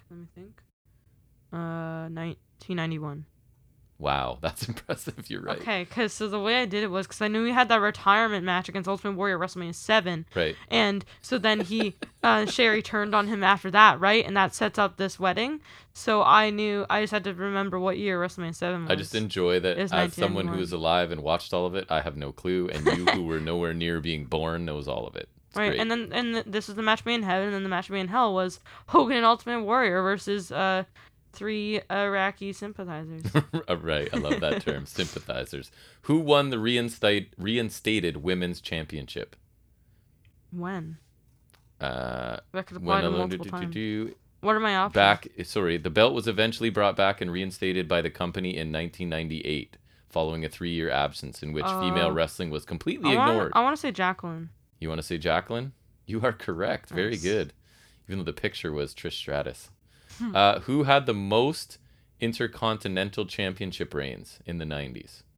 I have options if you'd like them. Sure. Goldust, Triple H, The Rock, Val Venus. That's a tough one. Any thoughts? I know Goldust has 3. I know Triple H has 5, but I think 2 of them are... not in the 90s? I don't know. Well, pick one. I'll go Goldust, I guess. Goldust is incorrect. It's Triple H. Damn it. Yes. Which superstar wasn't in the corporation? Big Boss Man, Kane, British Bulldog, Ken Shamrock. Kane? Kane is incorrect. It was the British Bulldog. What's Kane in the corporation? That's freaking weird. Corporate Kane. But that was the Authority. Which of these teams were never tag team champions? Okay. Colossal Connection. So in the 90s, obviously. Natural Disasters, Nasty Boys, Rockers. Rockers. Correct. Because they had the unofficial one. Right. I knew Colossal Connection was had the tag titles because I think that's the only one Haku ever held, and that was Andre's only title other than his one-day title run. Right. And I know Nasty Boys did, and then Natural Disasters I remember because they held the weird version of the tag titles where the globe was a different color or whatever. Because I remember Money Inc. also had those. That is a detail I would never remember. They feuded Money Inc. Who won the 1997 King of the Ring? Triple H. He would have won in 1996, but couldn't call. Who was the first WWF light heavyweight champion? Taka Michinoku. Correct. He was amazing. What was the name of the British Bulldog's bulldog? Matilda. Correct. Good movie. Who was the WWF president up until 1995? Jack Tunney. Yes, very good. You're flying through these. We're on number 20. Which wrestler started the Nation of Domination? Farouk. Correct. Cool faction. Against whom did Jeff Hardy debut? Razor Ramon? Yeah, I knew that. Why did I knew that one somehow. I remember that like that was like one of his jobber matches, right? So I didn't, that was just my best guess because I know that at least had to be around his debut, right? So who was Sable's bodyguard? Oh, Nicole Bass. Oh my goodness, yes, it was. Took me a second. Which wrestler was known as the world's most dangerous man? Mike Tyson. No. No? No. Oh, Which Ken wrestler? Shamrock. Which wrestler? Correct. Who joined the Legion of Doom in the 90s? Draws? Sonny? Yes, with the name of what though? Puke. Yes, very good. He's gonna puke. It's a famous Vince McMahon thing.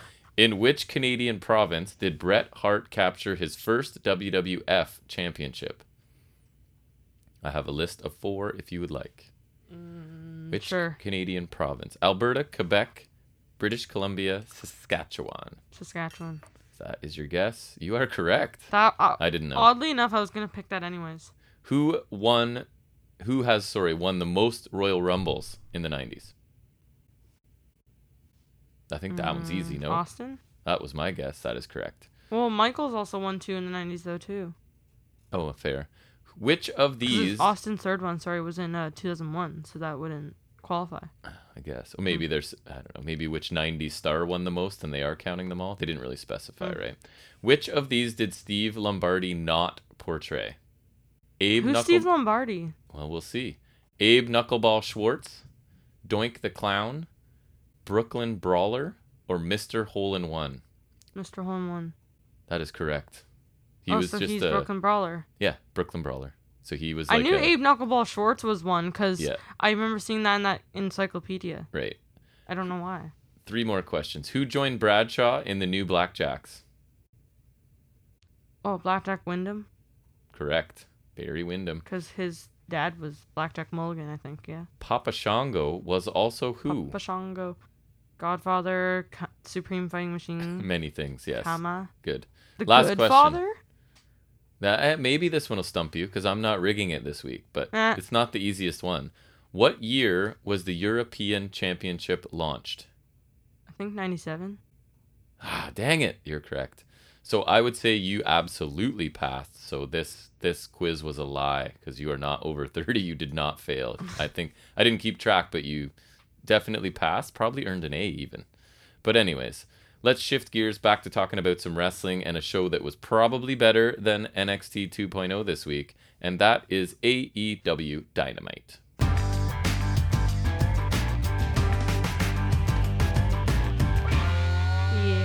Yes. And we are going to start with the opener, which is going to be Kenny Omega versus Allen 5 Angels. A rematch of epic proportions. That I was mad about the first time. Right? Which, I mean, I didn't really care, but... No, I know. Because, well, I don't know, explain it if you want. Just because Allen Angels got a ton against the Best Bout Machine. That was Angel's debut, because it said on his nameplate, too, and he was from Atlanta, Georgia. And that was when they were taping in there. Right. I remember it was like a really small venue. Yes. And I mean, that seems to be AEW's thing, right? Unless they're bringing you in specifically to job, then they're going to let you at least get a little bit of something in. But anyways. And I guess it did kind of work out because he stuck around for a while. Yep. A description, I guess. A match dominated by the bigger star, but I think Angels got a solid showing. He did, for sure. Notables, Angels starts right away with a shotgun drop kick to send him in the corner, and then he relentlessly attacks Omega in the corner. Omega chokes Angels over the top rope for the 5 count and beats down on Angels with methodical strikes, like just over a period of time.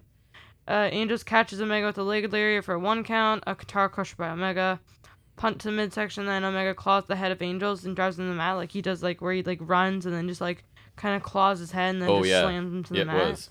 Which it's a really like I don't know if I've seen him do move. that. I know we definitely have. Okay. And but I think it's like just kind of part of his annoying heel shtick where he's just running and just kind of like shoving you to the ground. Like it's pretty ineffective, but I think it's kind of amusing. Inside hook patella drop brainbuster by Omega. Looked cool. Which is pretty nice. Angels avoids a V-trigger, rolls up Omega for 2. And then a low-pay suicide dive by Angels. Swing around kick from the apron, and then a moonsault from the turnbuckles to the outside by Angels, and then follows with a diving crossbody back in the ring for 2. Omega gets the knees up on attempted frog splash, which looked pretty cool. From Angels, and then a buckle bomb and a sit-out spine buster for 2 by Omega.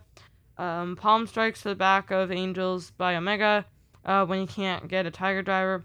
Angels is able to counter the one-winged Angel into a sunset flip for 2, and then he eats a V-trigger, which he is able to kick out of. And then Omega nails him with 2 more V-triggers against the ropes to secure the win. Yes. Yeah. And then post-match, Omega says he cuts a promo, which I kind of missed some of, but then he says at the end he can giveth and taketh away as the god of pro wrestling. He asks Knack for a chair, and he goes to deliver one-winged angel to Angels on the chair, but Hangman's music hits and he walks to the ring. Angels takes the chair away from Omega, and then Page goes for the buckshot and narrowly misses on Omega. He picks up the title and says to Kenny he thinks Kenny forgot something, and he says he'll give it back, but Kenny better hold on tight because he has 10 days, which is 10 days until Full Gear. So that's awesome. fun. I thought this was a very good match. Omega looked really crisp and aggressive in this. Angels impresses me pretty much anytime he's allowed to sort of work a little bit, but my issue is kind of the same as the match they had before. So you've got the arguably, I'll say, weakest link in a mid-card faction should not be taking the company's champion. I guess it could be one of those things where he's just like overestimating him. Yeah, I guess so. But he wasn't wrestling like that. He came out super aggressive and stuff, right? Omega, there was no like toying around with him. Well, I guess because I could see it as like because Angels like went on him right away. I guess he did. We kind of had to go more aggressive. Yeah, and I mean, not only that, Omega was the champion of numerous companies at once, and he got taken to the limit, including a couple near falls the crowd kind of bought into. So I'm kind of torn. I really like the match itself if you remove it from any context, but kind of in context, I don't know how much sense it makes or it does much for Omega. But a good match. The post-match stuff was fine. I liked that Page and Omega... sorry, my thing's flipping around here. They interacted briefly, but didn't touch yet, right? Because they need to sort of save that, I think. And Page did a good job of coming across as confident and is no longer really doubting himself, right? He's moved past that. So all in all, I thought this was a good start to the show. Despite my issues with Five's competitiveness, the match was still good for sure. Yeah, I thought it was a solid opener. It went how you'd expect, and the result was assured. I thought it was pretty good for what it was. I thought Angels got in some good offense, and eventually Omega did put him away. I think they struck a better balance between Omega running the show and then Angels getting in offense. The aftermath was short, but I liked it as a small way to continue building the Full Gear. It's not really doing much to build to it, but it still is, and I feel like it's okay for them to do that. Yeah, just a little bit. I think for this feud, the heavy lifting has already been done throughout the years. Yes. Not even just earlier this year with all the stuff with, like, the Dark Order, but even dating back to, like, the beginning of 2020, maybe even end of 2019 when Omega and Page started that tag team. Right. Like, you can date it back to there if you want to, so a lot of the heavy lifting for this feud has been done throughout 2020 and earlier this year, so they don't really need to do much work here if they don't want to. No, it's just a reminder that the mind games aren't going to work anymore on Page, right? He's confident and ready to go. Right, this is Page actually confident. Yep. So, yeah, so that's good. And, yeah, I like this. Next, we have a quick promo from Malachi Black. So, he starts off by asking why men of power always think their decisions always serve more than their own interests, which is referring to Tony Khan's decision to bar him from ringside. He says that will not affect the outcome of the Cody Andrade match. He says this is because it's like when Julius Caesar was assassinated, it wasn't just Marcus that betrayed him, so I guess this is hinting at someone else. Right. I love the line to start about what's with men in power, thinking their actions serve more than themselves. I thought the tone of this was really cool. It felt like an ominous kind of warning that somebody else could be showing up to support Black. So obviously I'm hoping it's the recently freed Brody King from Ring of Honor, because they have a history, the House of Black together. Brody King is awesome and just like a bigger, more menacing version of Aleister Black, kind of. So I'd love to see him. Mm-hmm. So I thought another like brief but really cool Malachi Black promo here. Yeah, I thought it was pretty cool too. I like his promos a lot. He seems to be hinting at someone else with the release of All ROH Talent, him being Black's PWG tag title partner. seems to hint at Brody King. Yes. Perhaps we have ourselves a little faction here. Black and King are already starting the House of Black. I mean, I don't know if that's what their team is called. I think it's called something else. I don't know. But if King shows up, I don't see why you can't throw an Andrade there, or at least keep him in association. And you've kind of got your House of Black there. The only way I want Andrade affiliated if he's doing the like hiring people. I don't think he fits, but like if he's doing it because I just think I don't care. I just want him to align with Malachi Black. I think it needs to be I'm paying for their services sort of thing. But anyways.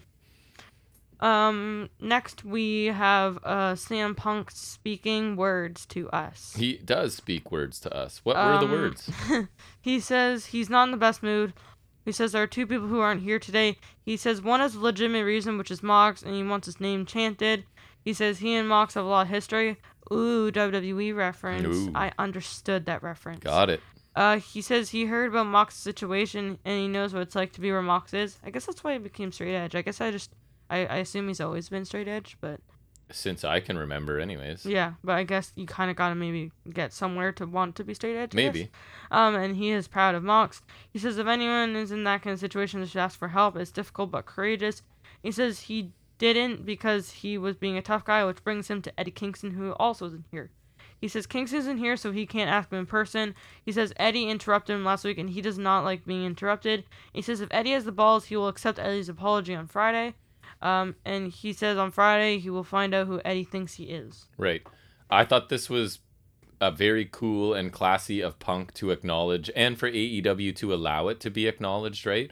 Moxley's situation, and to stress the importance of asking for help when necessary. That's really cool. WWE would never do anything like this. In fact, with Jeff Hardy, right? Like they bring it into his gimmick and like mock him for his drinking problem, right? With Sheamus, was it? I want to say not in the too distant future or past. Oh, sorry. Right, last year where he threw piss at Sheamus or whatever. So I'm gonna nitpick a little bit because I think this is just my interpretation of Punk, right? The Punk whole going like I needed help lots of times in my career but never asked for it still kinds of sends the message, right, that he's the tough guy who battled through things. I've never asked for help and I never asked for help and persevered through stuff, but you guys should ask for help, right? Although I am biased because I always am suspicious of Punk's motives in things, just because I think he is incredibly intelligent and savvy, and I think he knows what to say in every situation, so I sometimes doubt his motives and sincerity. But anyways, he then shifted gears easily to address Eddie Kingston's situation, and I think he did a good job with that, and I really like how simple the like motivation for this Kingston Punk. He just interrupted him in a promo, and that pisses Punk off, and that I believe it's a more realistic motivation for something like small like that. I feel like WWE is bad at that sometimes. Yes, and for just a quick match, like this isn't going to be extended program. I think it's like the perfect little setup. And Kingston doesn't really need to win. So I like this promo. I preferred it to some of Punk's more pandering, I would call them somewhat directionless promos since arriving in AEW. This had specific... Yeah, some of them have definitely been directionless. I feel like it was this one had specific targets. Moxley, move on to Kingston. Kingston. I think Kingston's his first meaningful feud since Darby Allin, because he's faced like Hobbs and Garcia, but those were like 1 or 2 week programs. Right. I feel like when he has a target, when there is a purpose, I enjoy it. Me too. Right? There has been a lot of times where he's just come to speak with the fans. I love you, crowd. I've missed this. And there's nothing really coming out of it, right? So I thought, there was definitely more to this one. I thought it was solid. I definitely wouldn't mind a Punk vs. Kingston match. It's not the most interesting or appealing match, but I can also see it being good. Yeah, me too. Right? Like, I'm not super into it, but it'll be good once I think it's all said and done. I agree. There's just a lot of other matches those guys I think I would rather see, but if we're getting it, I'm down. Me too. I just hope it'll be good, because that seems to be where we're heading. Yep. Next we have a promo from Miro. He says he cursed God, warned him, and threatened him, and he waited, and he has now been put in the limited tournament, and he asked if he was being helped or played with by his God. He says his God needs to prove himself like he has to prove himself to her, referring to Lana, who apparently she has her name, so she could probably use that. Oh, interesting. Not that I really care, because she sucks, but whatever. She's cool as a manager. Yeah, she's like BFAB. The sucks two of at them wrestling, together were good ballet. Yep. He says he will be champion, and he will be loved, and then God will be forgiven. Yeah, another solid Miro promo. No humor I didn't find this time. But I don't, like, how do you book him to lose in this tournament? Because clearly he wasn't planned to win it because he wasn't even in it. I could see him winning, and then he just has to lose to Hangman. But that means they're changing plans because obviously he wasn't going to win the tournament because he wasn't in it. And now they're just going to... I think if he loses, it has to be shenanigans or interference or something. I don't think Bryan needs to win here. I don't think he needs to, but clearly Miro wasn't the plan. So are you saying they're just now he's in it, so he changed the plan? I don't know. Unless they planned on putting him in some other way, but I don't think so. Yeah, that's a good point. I guess he's not supposed to be here. So how do you not have him win? The way they're presenting him right now. Tough, I think. I don't know, because I think he should... Maybe they can change tack, I don't think would be too difficult, but... But then you go and tell the person that you told was going to win this tournament, by the way. I don't think Bryan will care. It's Bryan Danielson. Yeah, you're right. I think he's a good dude. I thought it was a solid promo. His are all good right now. I thought it was a good promo from Miro. I really like how he spun his sudden placement into the tournament to fit with this current story he's been telling. Right, because that would have been... It's really easy to, but I think it works really well. And they didn't get much notice on that, right? Right. So... the Mox news broke earlier this week, I think. Yeah, so they had to come a day up or two before Dynamite. Yep. So yeah, that was good. Next we have an interview with the Super Click, which is Cole and the Bucks, which I feel like now Omega is kind of... He's a little more removed from the Elite now, because I feel like he's going to lose, so now I think that'll probably be them exiling him for a bit, maybe. Yeah. From AEW, not just from the Elite, but I mean, because he deserves some downtime for sure.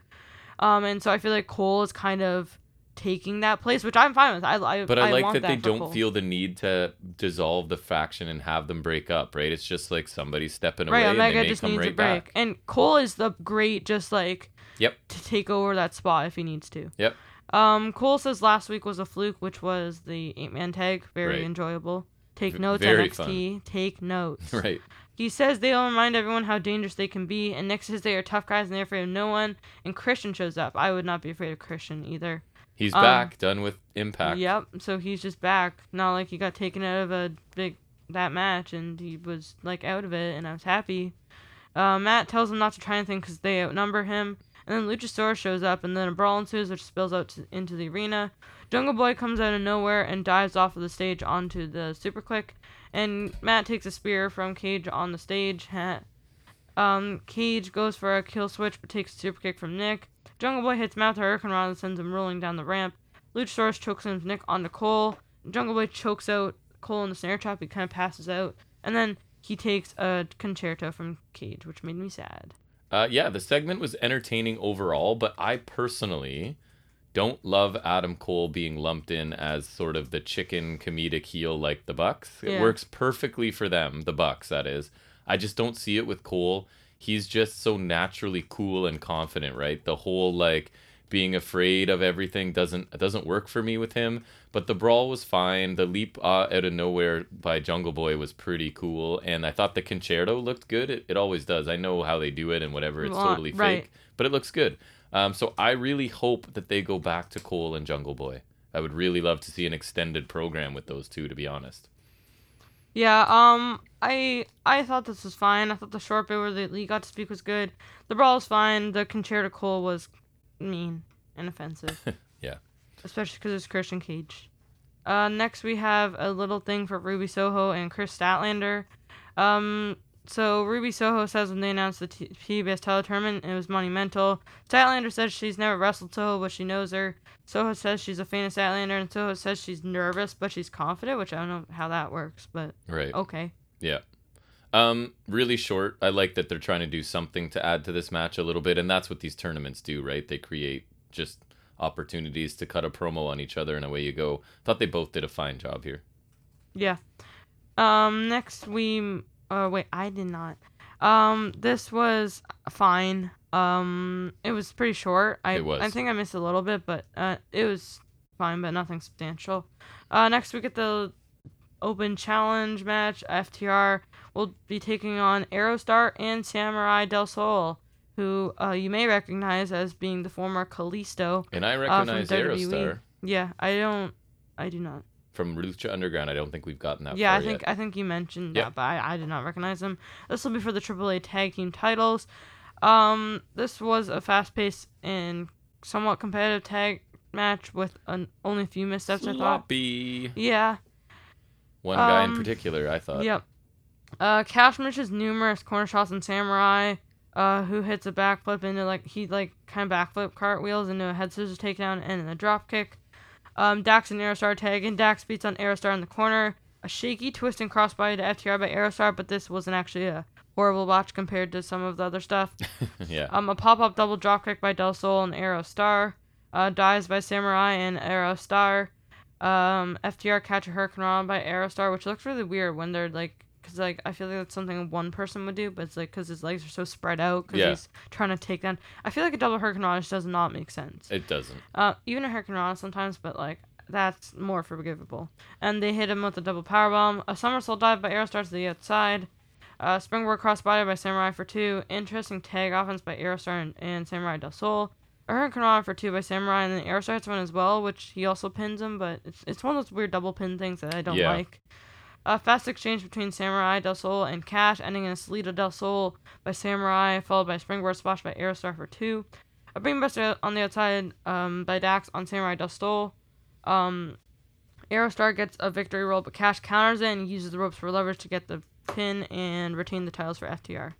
I was not a big fan of this match, to be honest, and I love FTR, but FTR did not get much offense here, which at times would be fine, but with Aerostar looking like I put kind of lost in this match at times, right? There was one tag spot that was completely botched.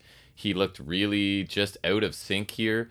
They didn't come across as legit challengers to me, and FTR don't look very good for not being able to get control of these two almost at all. FTR looked like they were just selling for some confused random luchadors, which I didn't love. I'm fine with FTR needing to cheat to win, but I really would have liked to see them in control for at least a bit more of this, even if they needed to cheat to do it. So I thought this was disappointing, and I don't know what happened to Aerostar, but I really liked him in Lucha Underground, and I did not think he looked good here at all. Yeah, he definitely had some stuff. I don't think I covered a lot of them. But there were 3 or 4 spots where he looked confused or stuff wasn't clean or whatever. Right. I thought it was a solid sprint match. The only complaint was the sloppiness from Aerostar. Other than that, I thought Samurai Del Sol looked pretty good. I did too. It was good to see him. I thought he was fine. Thought he was pretty underutilized. Yep. I mean, I remember when I started watching and he was a U.S. champion. Yep. That was so long ago. Yep. He looked pretty good in AEW debut, and FTR were the usual selves, which is a good thing. A solid match, but I was expecting better, honestly. So it didn't really help. Aerostar was definitely off here. He was. Next we see her Hikaru Shida interview, which we're told is from last week's show, so it would have been after her victory over Serena Deeb. She is awarded with that plaque that she would have gotten had she been Deeb on the anniversary show, but she's interrupted by Nyla Rose and stupid Vicky Guerrero. Rose talks about what a journey it's been. She says there's been road bumps, and now Shida has hit a roadblock because they're facing off in the tournament in the second round. Her and Vicky sign off, and they said something that I didn't quite catch. But... Yeah, I don't know what it was either. I thought Nyla was good here, although she did at one point say it took you a long time to get to 50 wins, but hasn't Nyla been there longer than Shida? Because she's been there since day one. That's true. And she doesn't have 50 wins. But anyways, I guess she's a heel.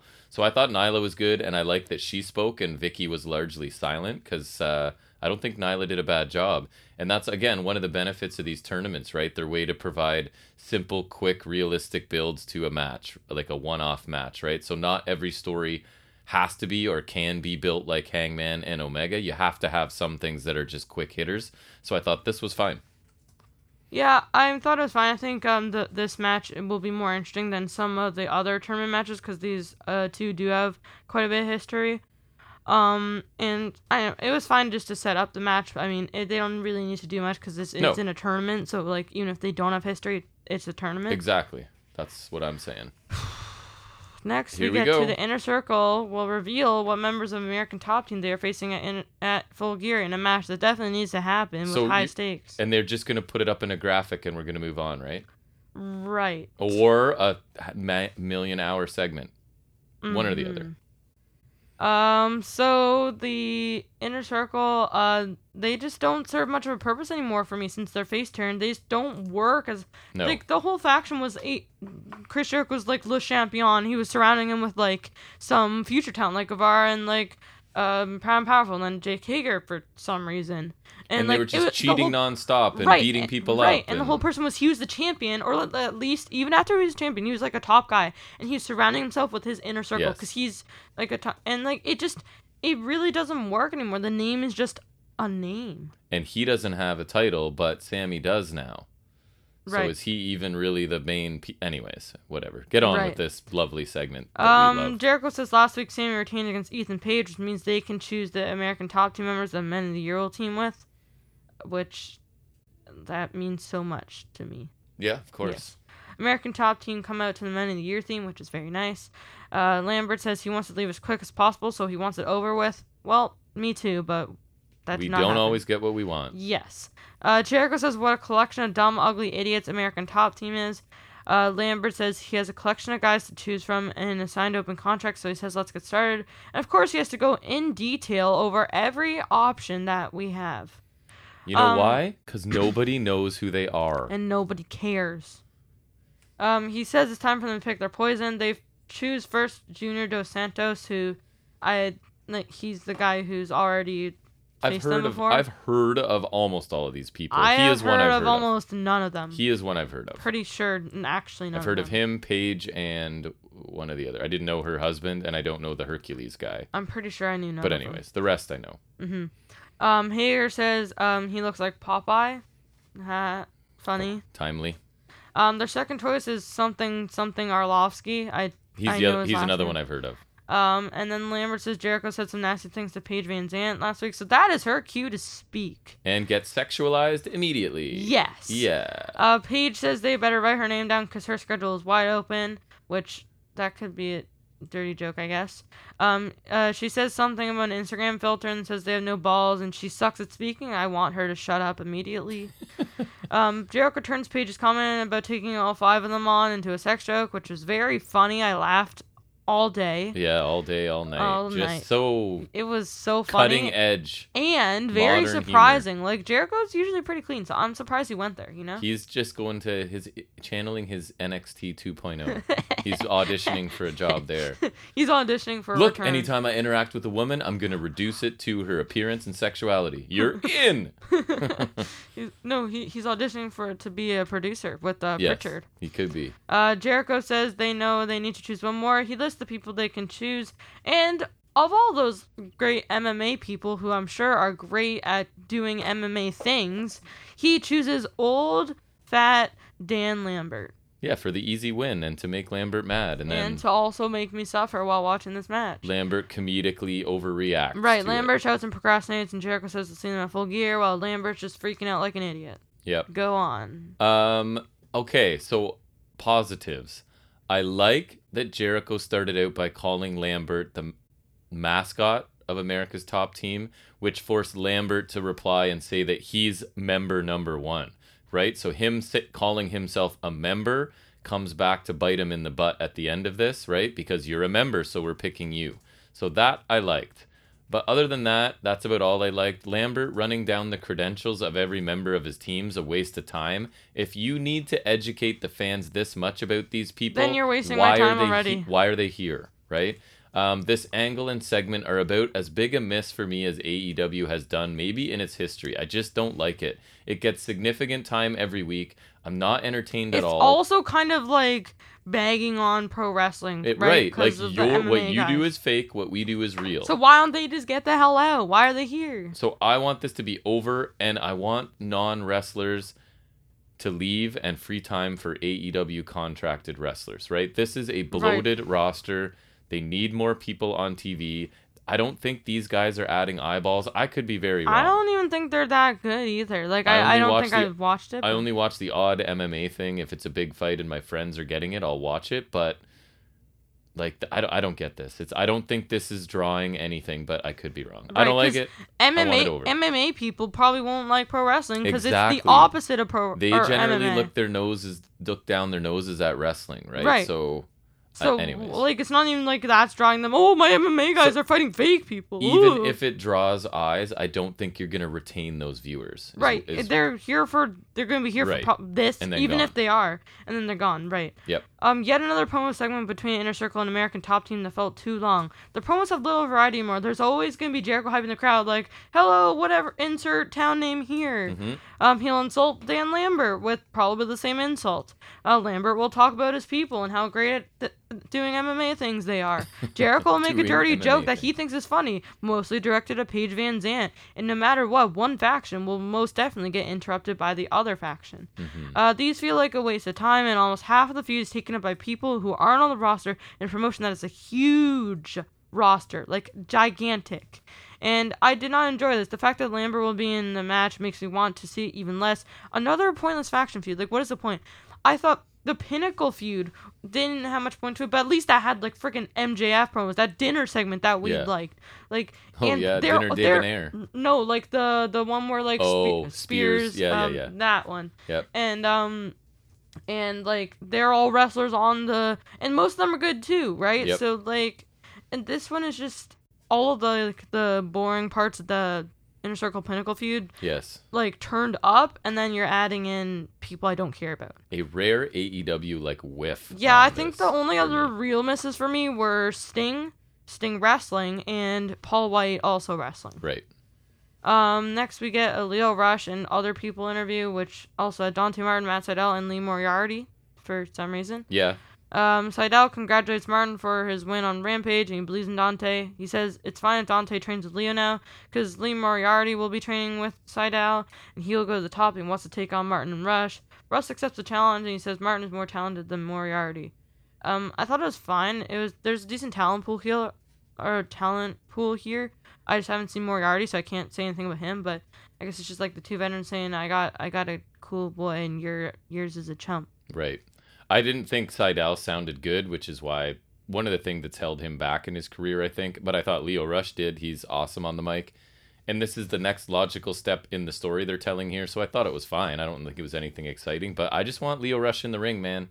He's awesome in the ring. Like I told you, I just watched Lio Rush versus Taiji Ishimori. Bone Soldier, right? In New Japan Strong. He was in Impact for a bit when we saw him, went, right? So that was I thought that was a really fun match. I like Ishimori's finisher. It's like he lifts him up like a Ciampa's Fairy Tale Ending, but then brings them down on his knee. Well, this one he didn't lift him up. It was from a pile driver, like a tombstone pile driver. Yeah, position. I know, tombstone pile driver into like a lung. It looked awesome. Yeah, I think I've seen that move before. Yep. I know it was in 2K20 at least. Yep. Next we get Jamie Hayter versus Anna Jay in the TBS Championship Tournament first round. Mm-hmm. Woohoo! Who's Jamie Hayter, or who's the winner? Face. What's the bracket look like? I don't know. I don't remember. It's got to be a baby face. Rose facing Shida. I'll talk about that later. I just forgot other stuff. Oh, no, never mind. Oh yeah, look it up for me, please. So I thought it was a solid but short TV match. Short is right, because I have like 6 notables probably. Holds and counters early on. A back elbow by Jay for a quick 1 count. Jay reverses an Irish whip and sends Hayter hard into the barricade. Hayter hits a boot as Jay is trying to get into the ring. A weird spinning leg lariat thingy in the corner by Jay, followed by a DDT for 2. Rebel distracts the refs so Baker can assist, and a short arm lariat, which is apparently her finisher, by Hayter for the win. Post-match, Baker and Co. beat on Anna Jay Moore.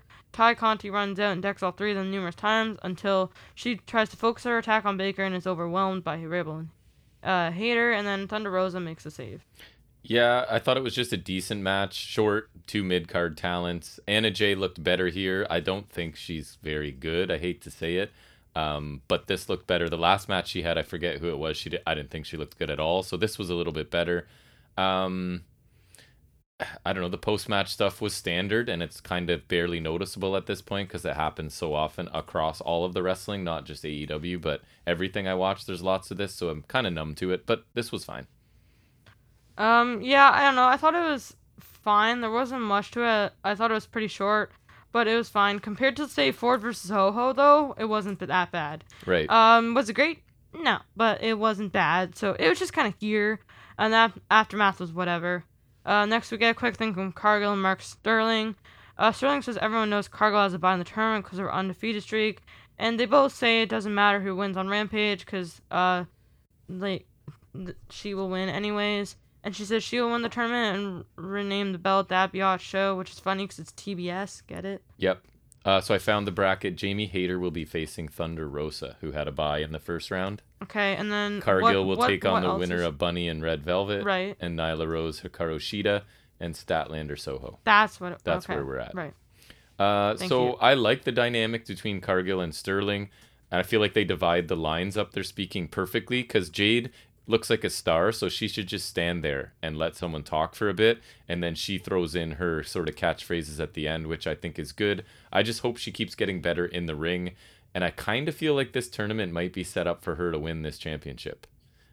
She would be a great. She's one of the top candidates, I think, and most likely one. She'll be a great heel champion and look great with the belt, and I don't think she's ready for the main title yet. She's not good enough in the ring, but for a secondary title where they can, I think that's the benefit of having the secondary title, right? So I feel like this might be set up for her, but I could be wrong, and I like this little. I think promo. Whether it is set up for her or not, she's definitely at least one of the leading. Yep. I would say her, Thunder Rosa, or Ruby Soho are my top ones. Probably. I would agree. I thought this was a fine short promo. They don't really do much for me anymore because they're so quick. And there's not a ton to talk about, and they don't vary much, they're very similar. I just realized that whole statement applies to NXT 2.0 matches. It does. Which is that's fun. Next, we get MJF coming down to speak words to us. MJF says, when all the new faces came to AEW, everyone was sweating, but not them, referring to him and Darby, who is sitting up in the rafters. Because they're the pillars. Yep. Who are the other two? It's Jungle Boy and Guevara. I knew it was Guevara. Yeah, and then and these two. I even though I said Jungle Boy first, I think it just came to me now, I guess. Because they are pillars and the company doesn't work without them. That is kind of a pillar's work. Yes, they're holding up the company. Yes. He says out of all the pillars, they are top guys. He says the other two are great, but he and Darby have it, even though Sammy is the one with the title, but okay. He says they've had it before Dynamite, and that is legendary. He asks why they boo him and cheer Darby. He says it used to make him angry and keep him up at night. But he says he's figured out, and he says it makes sense because he is a symbol of what everyone wishes they could be, but they can't be, and Darby is cheered because he is one of them who is a misfit. And he says Darby fights with reckless abandon because he knows he doesn't fit into society. He says once Darby steps in the ring, his cool, broody personality goes away, and he becomes a glorified stuntman. He says Darby will lose because he's weak. He will lose because he will get carried away with battering MJF and not beating him. I thought that was kind of interesting wordplay. Yep. He says he'll beat Darby because he's better than him and he knows it. And he says even if Darby changes his ways in the 10 days before Full Gear, he will still win because he's a better wrestler than Darby, and there's a reason he has never been beaten clean. He says Darby is going to find out how much better than him he is, and Darby says he is an outcast and everything MJF called him. He says he'll keep his composure and they will have a wrestling match because he will let his anger out right now, so he comes down. MJF asks if they want to see him in the fight and says too bad, and he starts to leave, but Sting and a bunch of guys with Darby paper masks come out to stop MJF from leaving, and then they start brawling with Shawn Spears and Wardlow to keep them occupied. And Darby and MJF brawl in the crowd. MJF gouges Darby's eye and sends him into the barrier. Darby rams MJF's head against the barricade multiple times. Darby gets a big running start and clotheslines MJF over the barricade, which is kind of anticlimactic for me. Yeah. With that big running start. And he looks for the coffin drop, but MJF kind of flees into the crowd and leaves. Yeah, I liked a lot of this. So MJF starting out being complimentary of Alan was an interesting change of pace, right? But then he sort of shifts gears, starts insulting Alan and the fans at the same time. And what he says does make sense. I thought he was great here. Something's still kind of missing in this feud for me. I'm not sure what it is. I just don't find myself looking forward to watching this as much as I hoped I would, and I like both of these guys. So here's what I think is cool about this, is Darby is agreeing to forsake his style. Like MJF, I think kind of has won the mind games here. Right. He did break him mentally. He's talked Darby Allin into wrestling a style of match that is not how he wrestles and wins all of his matches, right? So I hope Darby does follow through and seriously wrestles MJF. MJF can win, as I think he should, and then he can brag about talking Darby into wrestling that style of match that didn't favor him, right? He got MJF to wrestle a match that favors MJF. So I think hopefully that's where it's going. He's kind of is winning the mind games, even though Darby thinks he's not. And then, I don't know, the brawl with people coming down after, whatever, how original, happens all the time. But I liked MJF's promo. Mm-hmm. I thought the MJF promo was solid. I can't ever really say one of his promos was bad because he's just really good. Darby spoke fine as well, and in general, the segment didn't interest me a ton, but it was fine. The brawl was fine. Didn't really need Sting as many guys, but whatever. That was just kind of there. Yep. Next we get the match between Andrade El Idolo and Cody Rhodes. This was a competitive match between two top talents. Mm-hmm. All I can really say. Notables were Andrade slaps Cody pretty much off the bat. After a stare down, I'm kind of having like a silent hiccup thing or whatever. It's okay. It's weird. Drop down uppercut followed by corner body blows and then crowd count punches by Cody because gotta do that. He will not turn. Right. Cody goes for a Cody cutter after an exchange, and then Andrade shoves him off the top rope. Flurry by Cody capped off by a power slam. A boot fake back elbow by Andrade for 2. Very nice. Take notes, Christopher Jericho. He's got to stop doing that because it looks way better than the Judas effect. Like, way better. So, right. He's going to get talked to by Jericho, I betcha. Right. Cody cuts off the corner double knees from Andrade with a lariat. Andrade avoids the crossroads and hits the Three Amigos, but Cody tries to block the last one. But Andrade just backs it up so he can hit the suplex into the corner. Jabs by Cody in the Bionic Elbow, homage to Dusty Rhodes. Andrade locks in a figure 4, and Cody went for a suicide dive. FTR sneakily hit him with the AAA tag title out of nowhere. And then Andrade nails a hammerlock DDT for the win. And afterwards, Lucha Bros basically just saved Cody from an attack. Yeah, so I guess Andrade still got FTR on the payroll or something here. I really liked this match for as long as it lasted. I wish Andrade could have won clean, but the finish didn't really bother me too much. I thought they worked really well together. Everything was crisp and quick. It's so great to see Andrade just in fresh matchups where he's allowed to actually wrestle and not sports entertain, right? And another post-match brawl with run-ins followed. How original. Although the moment where Arn and Tully sort of face-to-face in the ring was kind of cool, just as an old person who likes wrestling from back in the day. That was interesting. I wanted to stay that. You know what I mean? You wanted to what? I wanted to stay that. I don't want anything to come of that. Right. Yeah, I agree. I don't need to see them fight, that's for sure. But no, just that moment was cool. Yeah, I thought it was a pretty good match. Of course, it had to be a screwy finish because Cody, but at least Andrade got the win, so I'm not going to complain too much. I thought, though, as a match, it was pretty good. Maybe could have been better, but it was still good. Yep. I think there was maybe there's definitely some more potential, but for sure. It was still good. Yep. John Silver in-ring interview. Silver says he will face Budge on Friday, which is the nickname for Cole, I guess. He says he's been given Cole suggestions, but he hasn't taken any. I guess BTE. He says on Friday Cole is getting Johnny hungry. He's going to kick some Budge ass.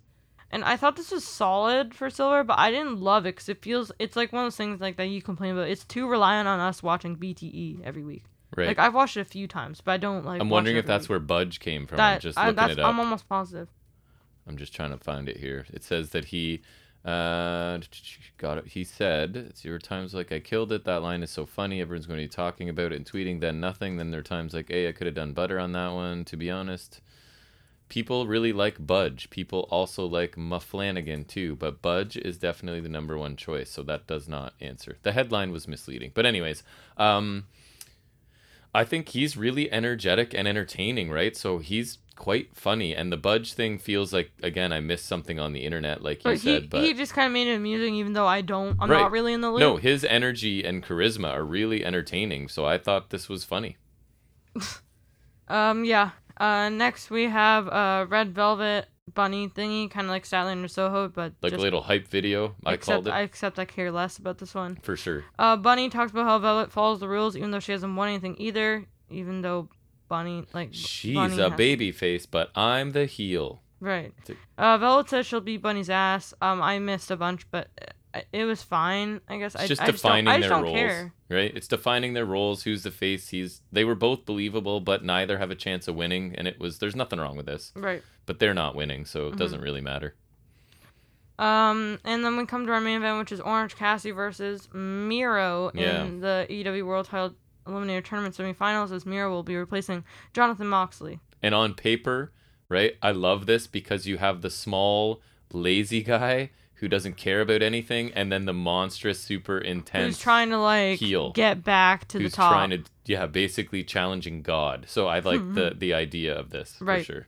So I thought it was a solid David versus Goliath style match with the right result. So Miro catches a suicide dive early on and hits a belly-to-belly suplex on the outside, which is pretty nice. Miro's just pounding on a halted Cassidy in the corner of stomps as the commercial break ends. Mm-hmm. We do see a bit of it in commercial break, and then it's kind of Cassidy's over. At midsection's taped, right? From the leg drop, which didn't really hit his midsection. Still, from through the table weeks ago. That didn't even really hit his midsection, but whatever. And then I guess Hobbs targeted it more. He did. Cassidy starts to fight back. He fires back with strikes and a shotgun dropkick into the corner.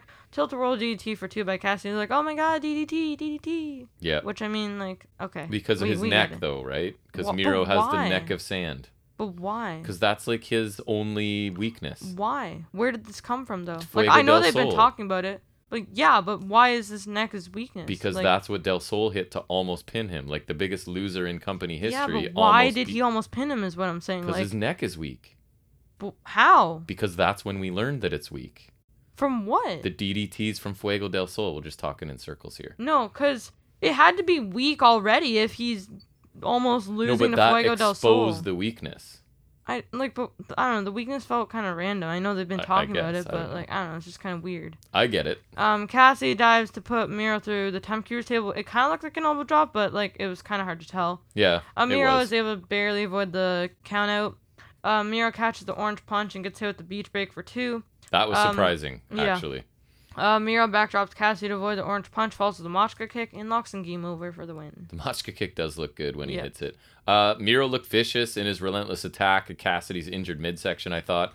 I liked the way this match was put together, because Cassidy really has no chance unless he takes some risks, especially with that injury, which he did. So he has to sort of hit and move, and then Miro's just trying to get a hold of him and dominate him, which he did at times. So I thought this was a good match. It didn't feel like a top flight AEW main event to me at all, but Danielson Miro, yes please, that could be awesome. They will beat the hell out of each other, and I'm here for it. Yeah, I thought it was a solid match, right result for sure. One like you would expect it to. I didn't feel quite on par for a main event. No, but, it was still fine. In WWE, a Rusev versus Daniel Bryan match would be kind of interesting, but Miro versus Bryan Danielson, I'm definitely down for that. Yep, absolutely. What did you think of the show as a whole? Well, I pretty much loved last week's Dynamite, right? But sadly, I didn't think this show, I thought it was a significant... It definitely did not match up. It was a step down from that, both in-ring and outside of it, I thought. For AEW, I thought this was a pretty weak episode wrestling-wise. Like, the opener was good, but at the end of the day, for me, it was a dominant champion facing a borderline enhancement talent. FTR title defense was underwhelming. I had issues with Aerostar in that. Hayter, Anna Jay was nothing special. Cody Andrade and the main event were good, but they weren't outstanding, right? Like, there's definitely another level each of those matches could get to. Segment-wise, America's Top Team Inner Circle was a big miss, but Punk, Miro, Black, MJF were good as always. None of the segments were really bad, but I don't think there was anything amazing either. So below average Dynamite as far as I'm concerned. I'm going to give it a Canadian B-, which is like a 7 out of 10 this week. I enjoyed it still, but not nearly as much as some weeks and not nearly as much as last week, which I thought top to bottom was pretty outstanding. So a decent show for AEW, but not great. But still leagues ahead of NXT. So yep. Not a high bar. Yeah. Overall, I thought it was a fine show, but definitely step down from last week. Thought the opener was solid, but the result was never in doubt. And it wasn't like... It was good, but... It was like, I don't know, it was the champ versus jobber. Black's promo was good. I thought Punk's was fine. Miro's promo was good. Super quick thing was also fine. So Statlander thing was fine as well. FTR versus Kalisto and Aerostar was fine for the most part, but Aerostar messing up a little too much. Kind of like it just kind of screwed it up a bit, and it under-delivered for me. The Cheetah Rose interaction was fine. I didn't love getting another Inner Circle segment with the American Top Team that went too long. Agree. Yet another boring faction feud for Inner Circle, except Pinnacle was better. The Leo Rush thing was fine. Anna Jay versus Jamie Hayter was fine. It was just kind of there. Fine. We're back to our catchphrase. Fine. It was there, but it was just kind of uninteresting. Cargill's promo was fine. The MJF Darby segment was solid, but a little boring towards the end with the brawl. Cody versus Andrade was pretty good, but could have been better. John Silver's short interview was pretty good. I didn't really care for the Velvet Bunny package, and the main event was solid. But should have been a swap place with the Andrade Cody match, I think. Because I feel like that's more of a main event. Mm-hmm. Overall, a fine show, but not as good as last week, so I'd rate it a low-ish B. Nice. Obviously still beats NXT, but that kind of goes without saying. Yep. All right, well, that's going to wrap up our AEW Dynamite review, and we'll move into talking about some other stuff from the world of wrestling in our next segment, which is any other wrestling business.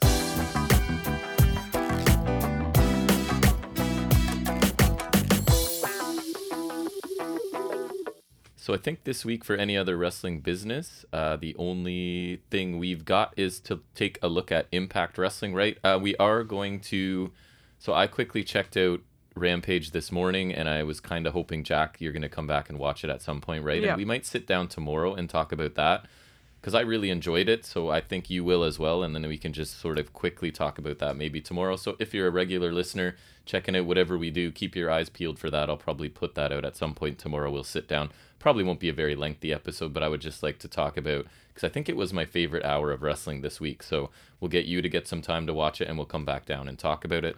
Not to spoil Impact, but yeah, that was your favorite. Yes, not to spoil Impact. So let's talk about this week's Impact Wrestling. The show starts, as it always does, with the recap of like previous stuff, including Moose's promo after sort of winning the championship from Josh Alexander in that sort of cash-in, and then the attack by Alexander after that promo, and then that prompted an appearance from Minoru Suzuki that looks like it's setting up something with Alexander and Suzuki.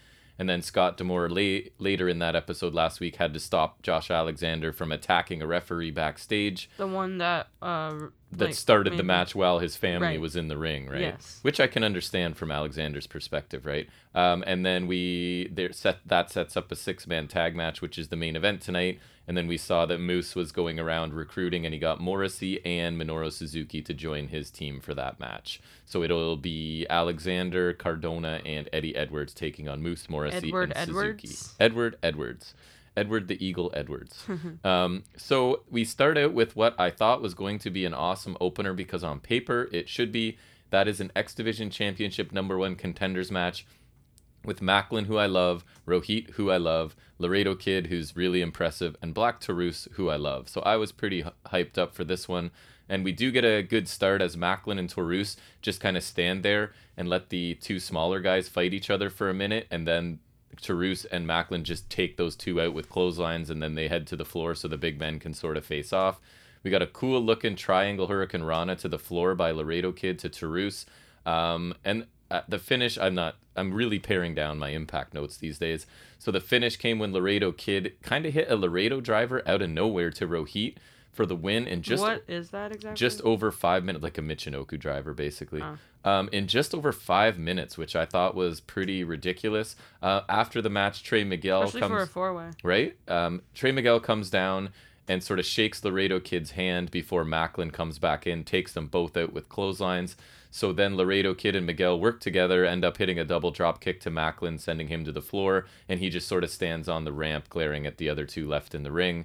So I guess this was a good 5-minute match, but it was far too short. I was just like in my notes sort of noticing how cool it was to have 4 people with really different styles in the ring together, and then suddenly the match just ended. Felt like it was just kind of getting into gear, and then we get this Laredo driver, which is not what he's been winning with even. So he's been winning with that ridiculous like belly to belly Spanish fly off the top, which is an insane move. So that's what I was waiting for. But anyways, everybody looked good in this 5 minutes, as good as you're going to in this short of a match with 4 people. And Laredo Kid was definitely the one that was showcased the most. You had Taurus doing his usual like aerial stuff that just doesn't seem right for a man of his size. Rohit was kind of playing the role of the sneaky opportunist with quick strikes and things, showing off his speed. Macklin was the power and aggression guy, as he always is, but he also showed off some more speed here. I believe he hit a suicide dive, which I don't think I've seen him do before. He continues to really impress me. So a decent little sprint, but honestly, this needed to be double the length at least, in my opinion. And now that I've seen what the rest of this show was, I don't see why they couldn't have given this an extra 3 to 5 minutes. So I was disappointed in this. Not that it was bad. It's just it was just getting going, and then it was over.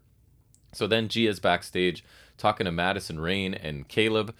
Gia asked Madison if this match with Mickie James tonight, because she has a title shot on this show, she asked if it's a completely different challenge despite the history between the two. Madison says it doesn't matter. They've had cage matches, last knockout standing matches, and one thing never changes. when she challenges for the Knockouts championship, she walks away champion. I don't think so tonight, but anyways. Wait, has she actually beaten Mickie every time? See, I don't know if she was referring to she's faced Mickie in those matches or she's been in those matches for championship matches. You know what I mean? I think it's referring. I would assume it's referring to Mickie because like Gia was talking about they have history. Right. So I think so. It could be her just saying. Why would they have so many matches if she's always won? So it could be just her saying these are the championship matches I've won. I would hope so, because otherwise then there's some logic issues. Right.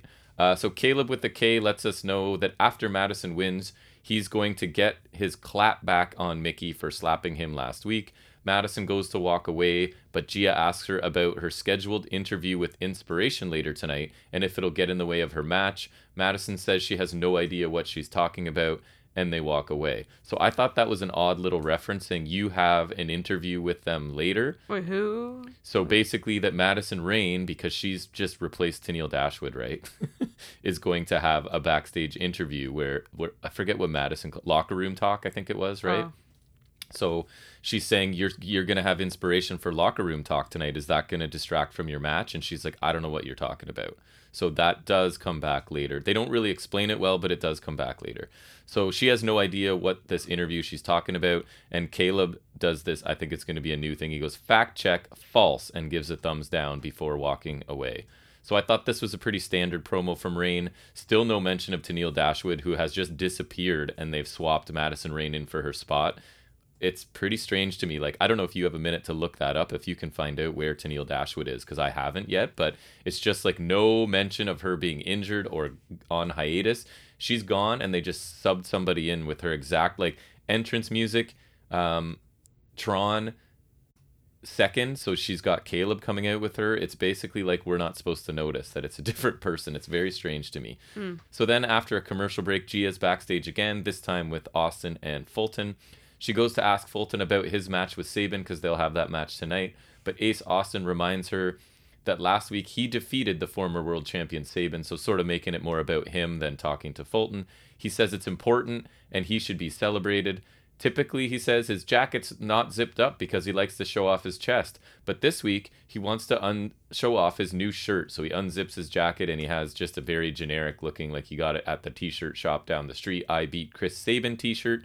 He says he's been getting dirty looks for his very honest t-shirt. Fulton then just adds that tonight he's going to pick Sabin apart.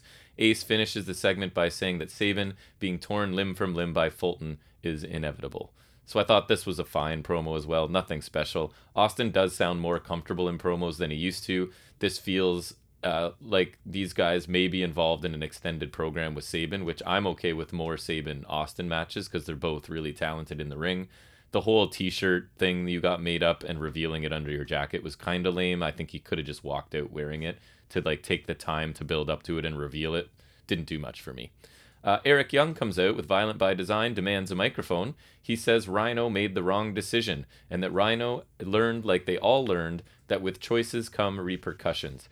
He hasn't had to get his hands, this is Eric Young, hasn't had to get his hands dirty in 6 months because he's been injured, but it's time for him to re-enter the fold. It's time for the master designer of violence to get his hands dirty. He's ready to get back to business, and that begins tonight. A very young-looking guy heads to the ring, sunglasses, and D'Lo tells us he's a local from Las Vegas, but he doesn't provide us with a name. Eric Young asks him his name, and he says he's Jay Vidal, and he's from Las Vegas, and it's his first time ever on TV. Apparently, he's an indie worker from that area. Young says that he can feel Vidal's energy, and that's a sign that he has the sickness, but Young has the cure for that, and then the bell rings. It's an absolute squash with Eric Young getting the pin in about 1 minute after a power bomb and then a pile driver. So I thought the promo by Young was good. He really does a great job in this character. It's just like I always say, right? He and his group need to start winning some matches. And I guess that's what we got here. Match was a pure squash and nothing more. Like I can't even comment on this, what was his name? Vidal guy, because he didn't do anything.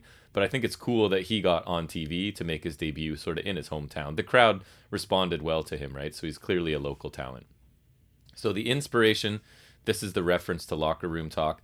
They walk into a room with the camera and lighting set up, and the Locker Room Talk graphic is on the screen behind them. So clearly they think they're showing up for an interview with Madison Rayne, but it's obviously a setup because Jesse and Cassie say that something doesn't seem right, and then there's like a random distortion effect happens and the room changes to blue or purple lighting. I don't know because I can't tell the difference, but it's one of those two. So Cassie and Jesse try to leave the room, but Havoc and Rosemary are sort of behind one of the doors as they go to leave. I do believe it's Jessica McKay. And it seems like they're locked into the room at this point, and Cassie starts... Locked in the locker room? Interesting. Cassie starts freaking out as Inspiration are now trying to find some other way to get out of this room.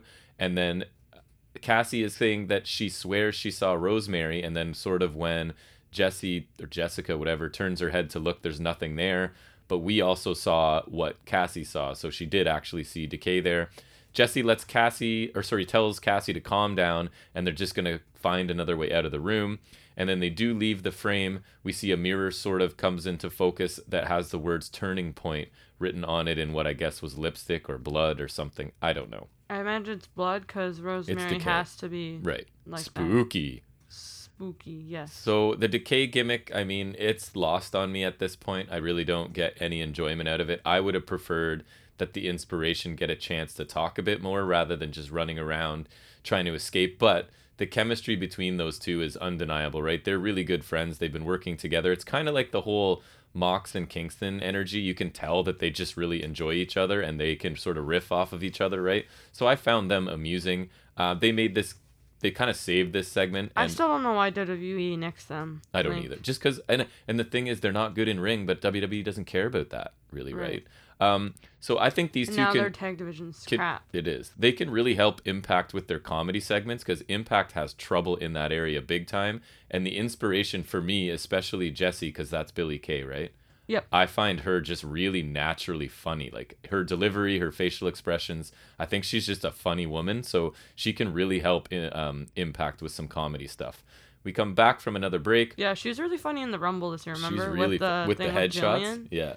Yeah, that was really funny. So back from the break, more Inspiration. They say they're not interested in being Ghostbusters, and Gia says if that's the case, they better stay away from Kimberly and Brandi Lauren. So here's a problem, Impact. This is you acknowledging that you have multiple like spooky women factions or tag teams. One is too many. Two is by far too many, in my opinion. So the Inspiration ask who they are and say, and basically Gia tells them that they're the Undead Brides. So the Inspiration... Not the Undead Bridesmaids, though, because... The Inspiration seem to have a plan involving fighting ghosts with ghosts. I think Cassie says that or something. And they ask where they can find these bridesmaids before they walk off. So again, just these two interacting with each other is still amusing to me, all the ghost hunting stuff aside. In fact, their humor and like silliness might really contrast the supernatural stuff, so it could make for better TV, because I really don't have much use for Decay especially. And even Sue Young and her group haven't been doing anything lately. So if you can contrast it with just the humor of these two, it might actually help for me. We then move on to the Good Brothers taking on FinJuice in a non-title match, as these two just continue to orbit each other for some reason. And if FinJuice win this, they get a championship opportunity in the near future. So it's pretty standard stuff for the first half of this. The Good Brothers have to use cheap tactics to get advantage since FinJuice seem to be in control when things are kind of conducted fairly. Gallows, being the amazing ring general he is, holds a chin lock forever somewhere in the middle of this. FinJuice take control again after a Finlay hot tag. Things finally start to pick up, but Bullet Club come down, attack everyone, and use the championship belts to deliver low blows to everybody, because low blows are the Bullet Club's thing. That's all we really know about them. They're heels and they hit people in the crotch on a regular basis. No character development beyond that. So another match for me that was just starting to get interesting, like the hot tag to Finlay was where the action was starting to pick up, and then it was just suddenly over. This time I think the official ruling was a no contest because Bullet Club came and took out everybody. So it was a no contest, kind of a waste of time, but it's just to further this feud. And then we'll see. So if you run in and attack both teams involved in a match with sort of title shot implications, what do you think should happen to you? You should also get a title shot. There you go. So anyways, we'll talk about that in a minute. So Johnny Swinger's backstage. I think he's trying to sell his paintings or something, trying to gain some capital because he wants to buy a casino in Las Vegas. Hernandez shows up and suggests that Swinger is worried about the demon, and that's why he's sort of escaping to Vegas, I guess. He says he's here to help Swinger, and Swinger agrees to let him help. So really short, but I have no interest in this. Swinger can be funny. His character, he does a good job, but if you're involved in a program with Hernandez and or the Demon, I'm not interested. That's the bottom line. So FinJuice is backstage, and they're super angry about more Bullet Club interference and bullcrap. D'Amore says, so here you go. You were right. Basically, D'Amore says we'll see the Bullet Club face off with FinJuice for a number 1 contenders match next week, and there will be a winner. So attack teams randomly, break up a match, and get thrown into the mix for a number 1 shot. Makes sense, right? Wrestling logic, there you go. Absolutely. And I hate this logic, right? Rewarding the team that attacks 2 others and breaks up a match with title shot implications by giving them sort of a chance to get a title shot. And Juice Robinson here trying to be angry did not work for me at all. Anything that fit with FinJuice and Good Brothers together just feels stale at this point. There hasn't really been much of a development in the story. They're just still involved with each other. The only story between these 3 teams really is they know each other really well from Japan, right? And that's all they're giving us. I need more than that, especially from Bullet Club, who really, I would argue, have been underdeveloped since arriving in Impact Wrestling. We basically know next to nothing about them. They're heels, and they hit people in the balls. And that's what we know. We then get the Knockouts Championship match, which is Mickie James versus Madison Rayne. So Mickie controls the action. Rayne needs the help of Caleb to turn the tide. At one point, even James and Caleb are basically having a tug of war with Rayne being in the middle. Commentary are really working hard to try and convince us that Rayne is a credible challenger for this belt. Rayne does hit a nice cutter off of a Caleb distraction at one point. Caleb misses when trying to hit Mickie on the floor, and then he takes a nice bump as she kind of throws him into the ring steps. Look pretty painful. And the finish comes right after that as Mickie James lands a kick and then the top rope Meteora for the win in about 7.5 minutes.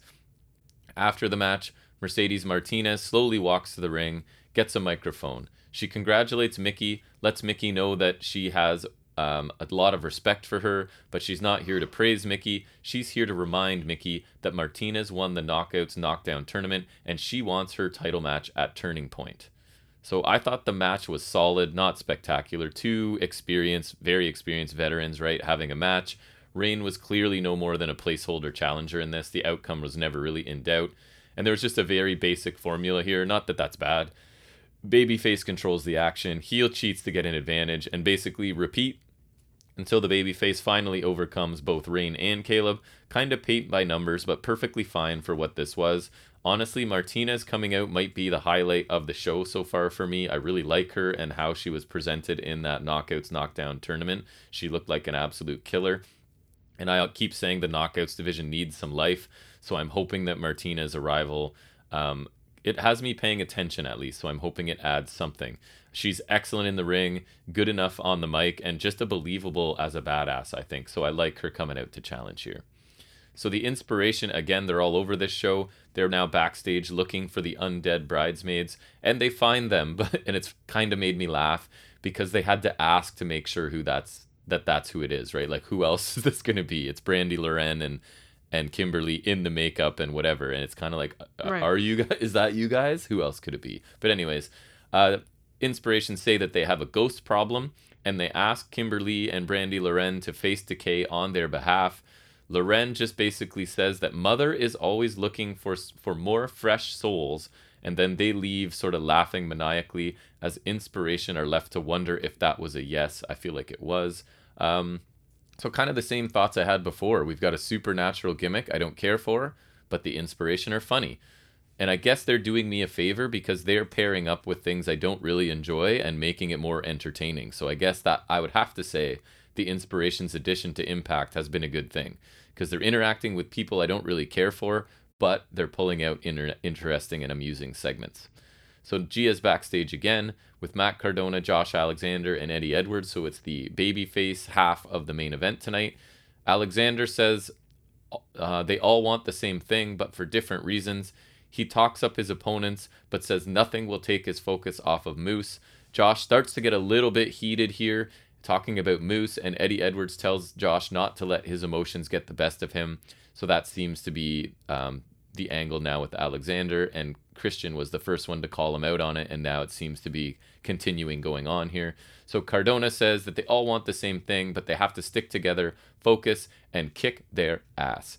Alexander says tonight they're on the same page, but whatever happens next, and he just sort of walks away, leaving the other two standing there.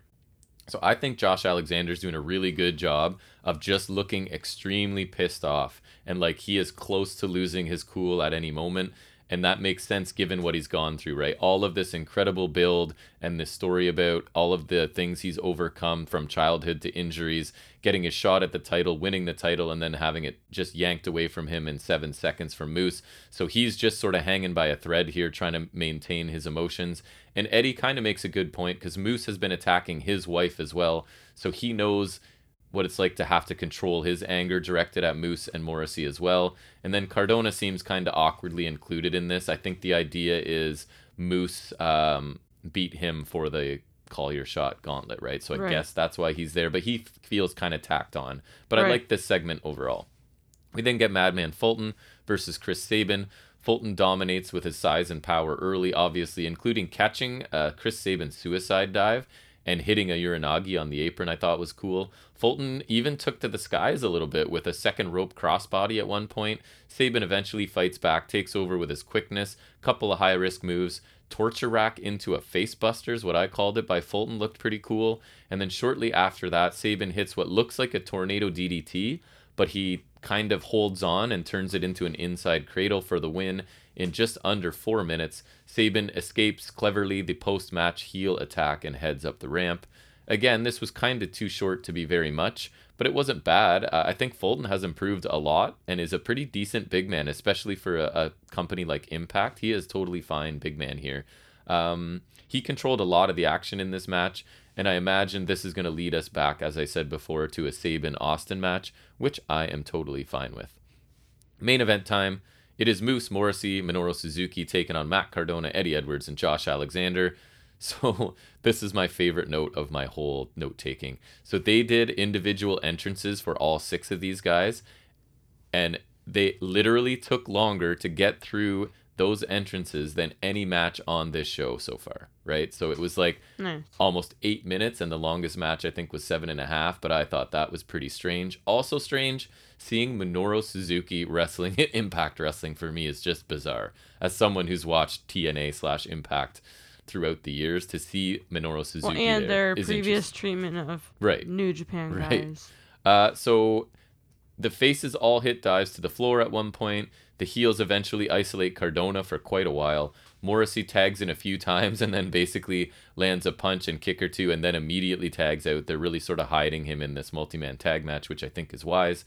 The ref misses the potential hot tag to Edwards at one point, so they continue the beatdown of Cardona. Alexander finally tags in, takes the fight to Moose, including 3 German suplexes. And then Edwards and Alexander double team Morrissey, leading to a blue thunder bomb from Eddie. Things break down, all 6 brawl in the ring as Stryker is really overly dramatic about the whole thing at this point. Suzuki saves Moose from a C4 spike, then Suzuki actually hits his Gotch piledriver on Alexander, and then moments later, everybody else has been sort of cleared out of the ring. It's Morrissey and Eddie Edwards left, and Morrissey hits a big power bomb to Edwards for the win after about 11 minutes of action. I thought the final few minutes of this match were really fun, but the majority of the middle portion was Cardona being the face in peril with nothing really exciting from the heels in terms of their offense against him. There was too much Cardona in this, especially just selling, and not enough Alexander or Suzuki, but I guess maybe they're saving that for an individual match. I thought it was a decent main event, got a lot of people involved, but nothing great considering who was involved, right? I'm a big fan of Moose, of Suzuki, of Alexander. And it was mostly Cardona in for the baby faces. So not exactly how I would have presented this match, but I don't think it was bad. So overall, I was not a big fan of this show. Nothing in the ring really stood out, and that's a shame because the opener really should have, in my opinion. But again, it was only given 5 minutes. All of the other matches outside of the main event were short and unspectacular, and I thought the main event was just decent. The Inspiration made the most of their multiple segments with Decay and the Bridesmaids, and the main event babyface team had a good promo along the way. For me, the highlight of this show, and it's kind of sad, like for NXT, right, the highlight was that brief interaction with. So here it was Mercedes Martinez coming out and appearing and challenging Mickie for the championship, and that was about 90 seconds of the show, and it was probably my favorite. So I'm giving this episode of Impact a Canadian C, or a 6.5 out of 10. Basically, there was literally nothing that I would recommend anyone go out and see. If you're not an Impact viewer, I always hope there's like, man, you gotta go out and see this X Division match, or you need to go see this main event. That is not the case this week. There is not really anything you need to see. All right, so that I think is the only thing we're going to talk about in any of the rest. Oh, we did see briefly 205 Live, right? We watched what was it? Erica, I forget, the girl from China, the CrossFit lady that's super jacked. So we watched her take. Remember, what was your annoyance? What was her opponent? Yes. I'm pretty sure they said Valentina Feroz before. Valentina Feroz now, and surprisingly, Feroz won the match, right? Feroz. I didn't think. Oh my goodness, what was her name? Erica. I forget her last name. Or something. I thought she looked decent. She has an impressive look. Like, I don't know why she lost though. She's really ripped. Yeah, I was surprised she lost. Because Valentina is a regular jobber. And I don't think the match was amazing, but I thought it was already better than some of the stuff we see on NXT 2.0, right? So interesting. But anyways, I guess that's going to bring us to our final segment where Jack's going to update us. I don't think you said there's not a ton this week. I have one thing. But we're going to talk about the world of wrestling action figures, and that is Figuring It Out with Jack.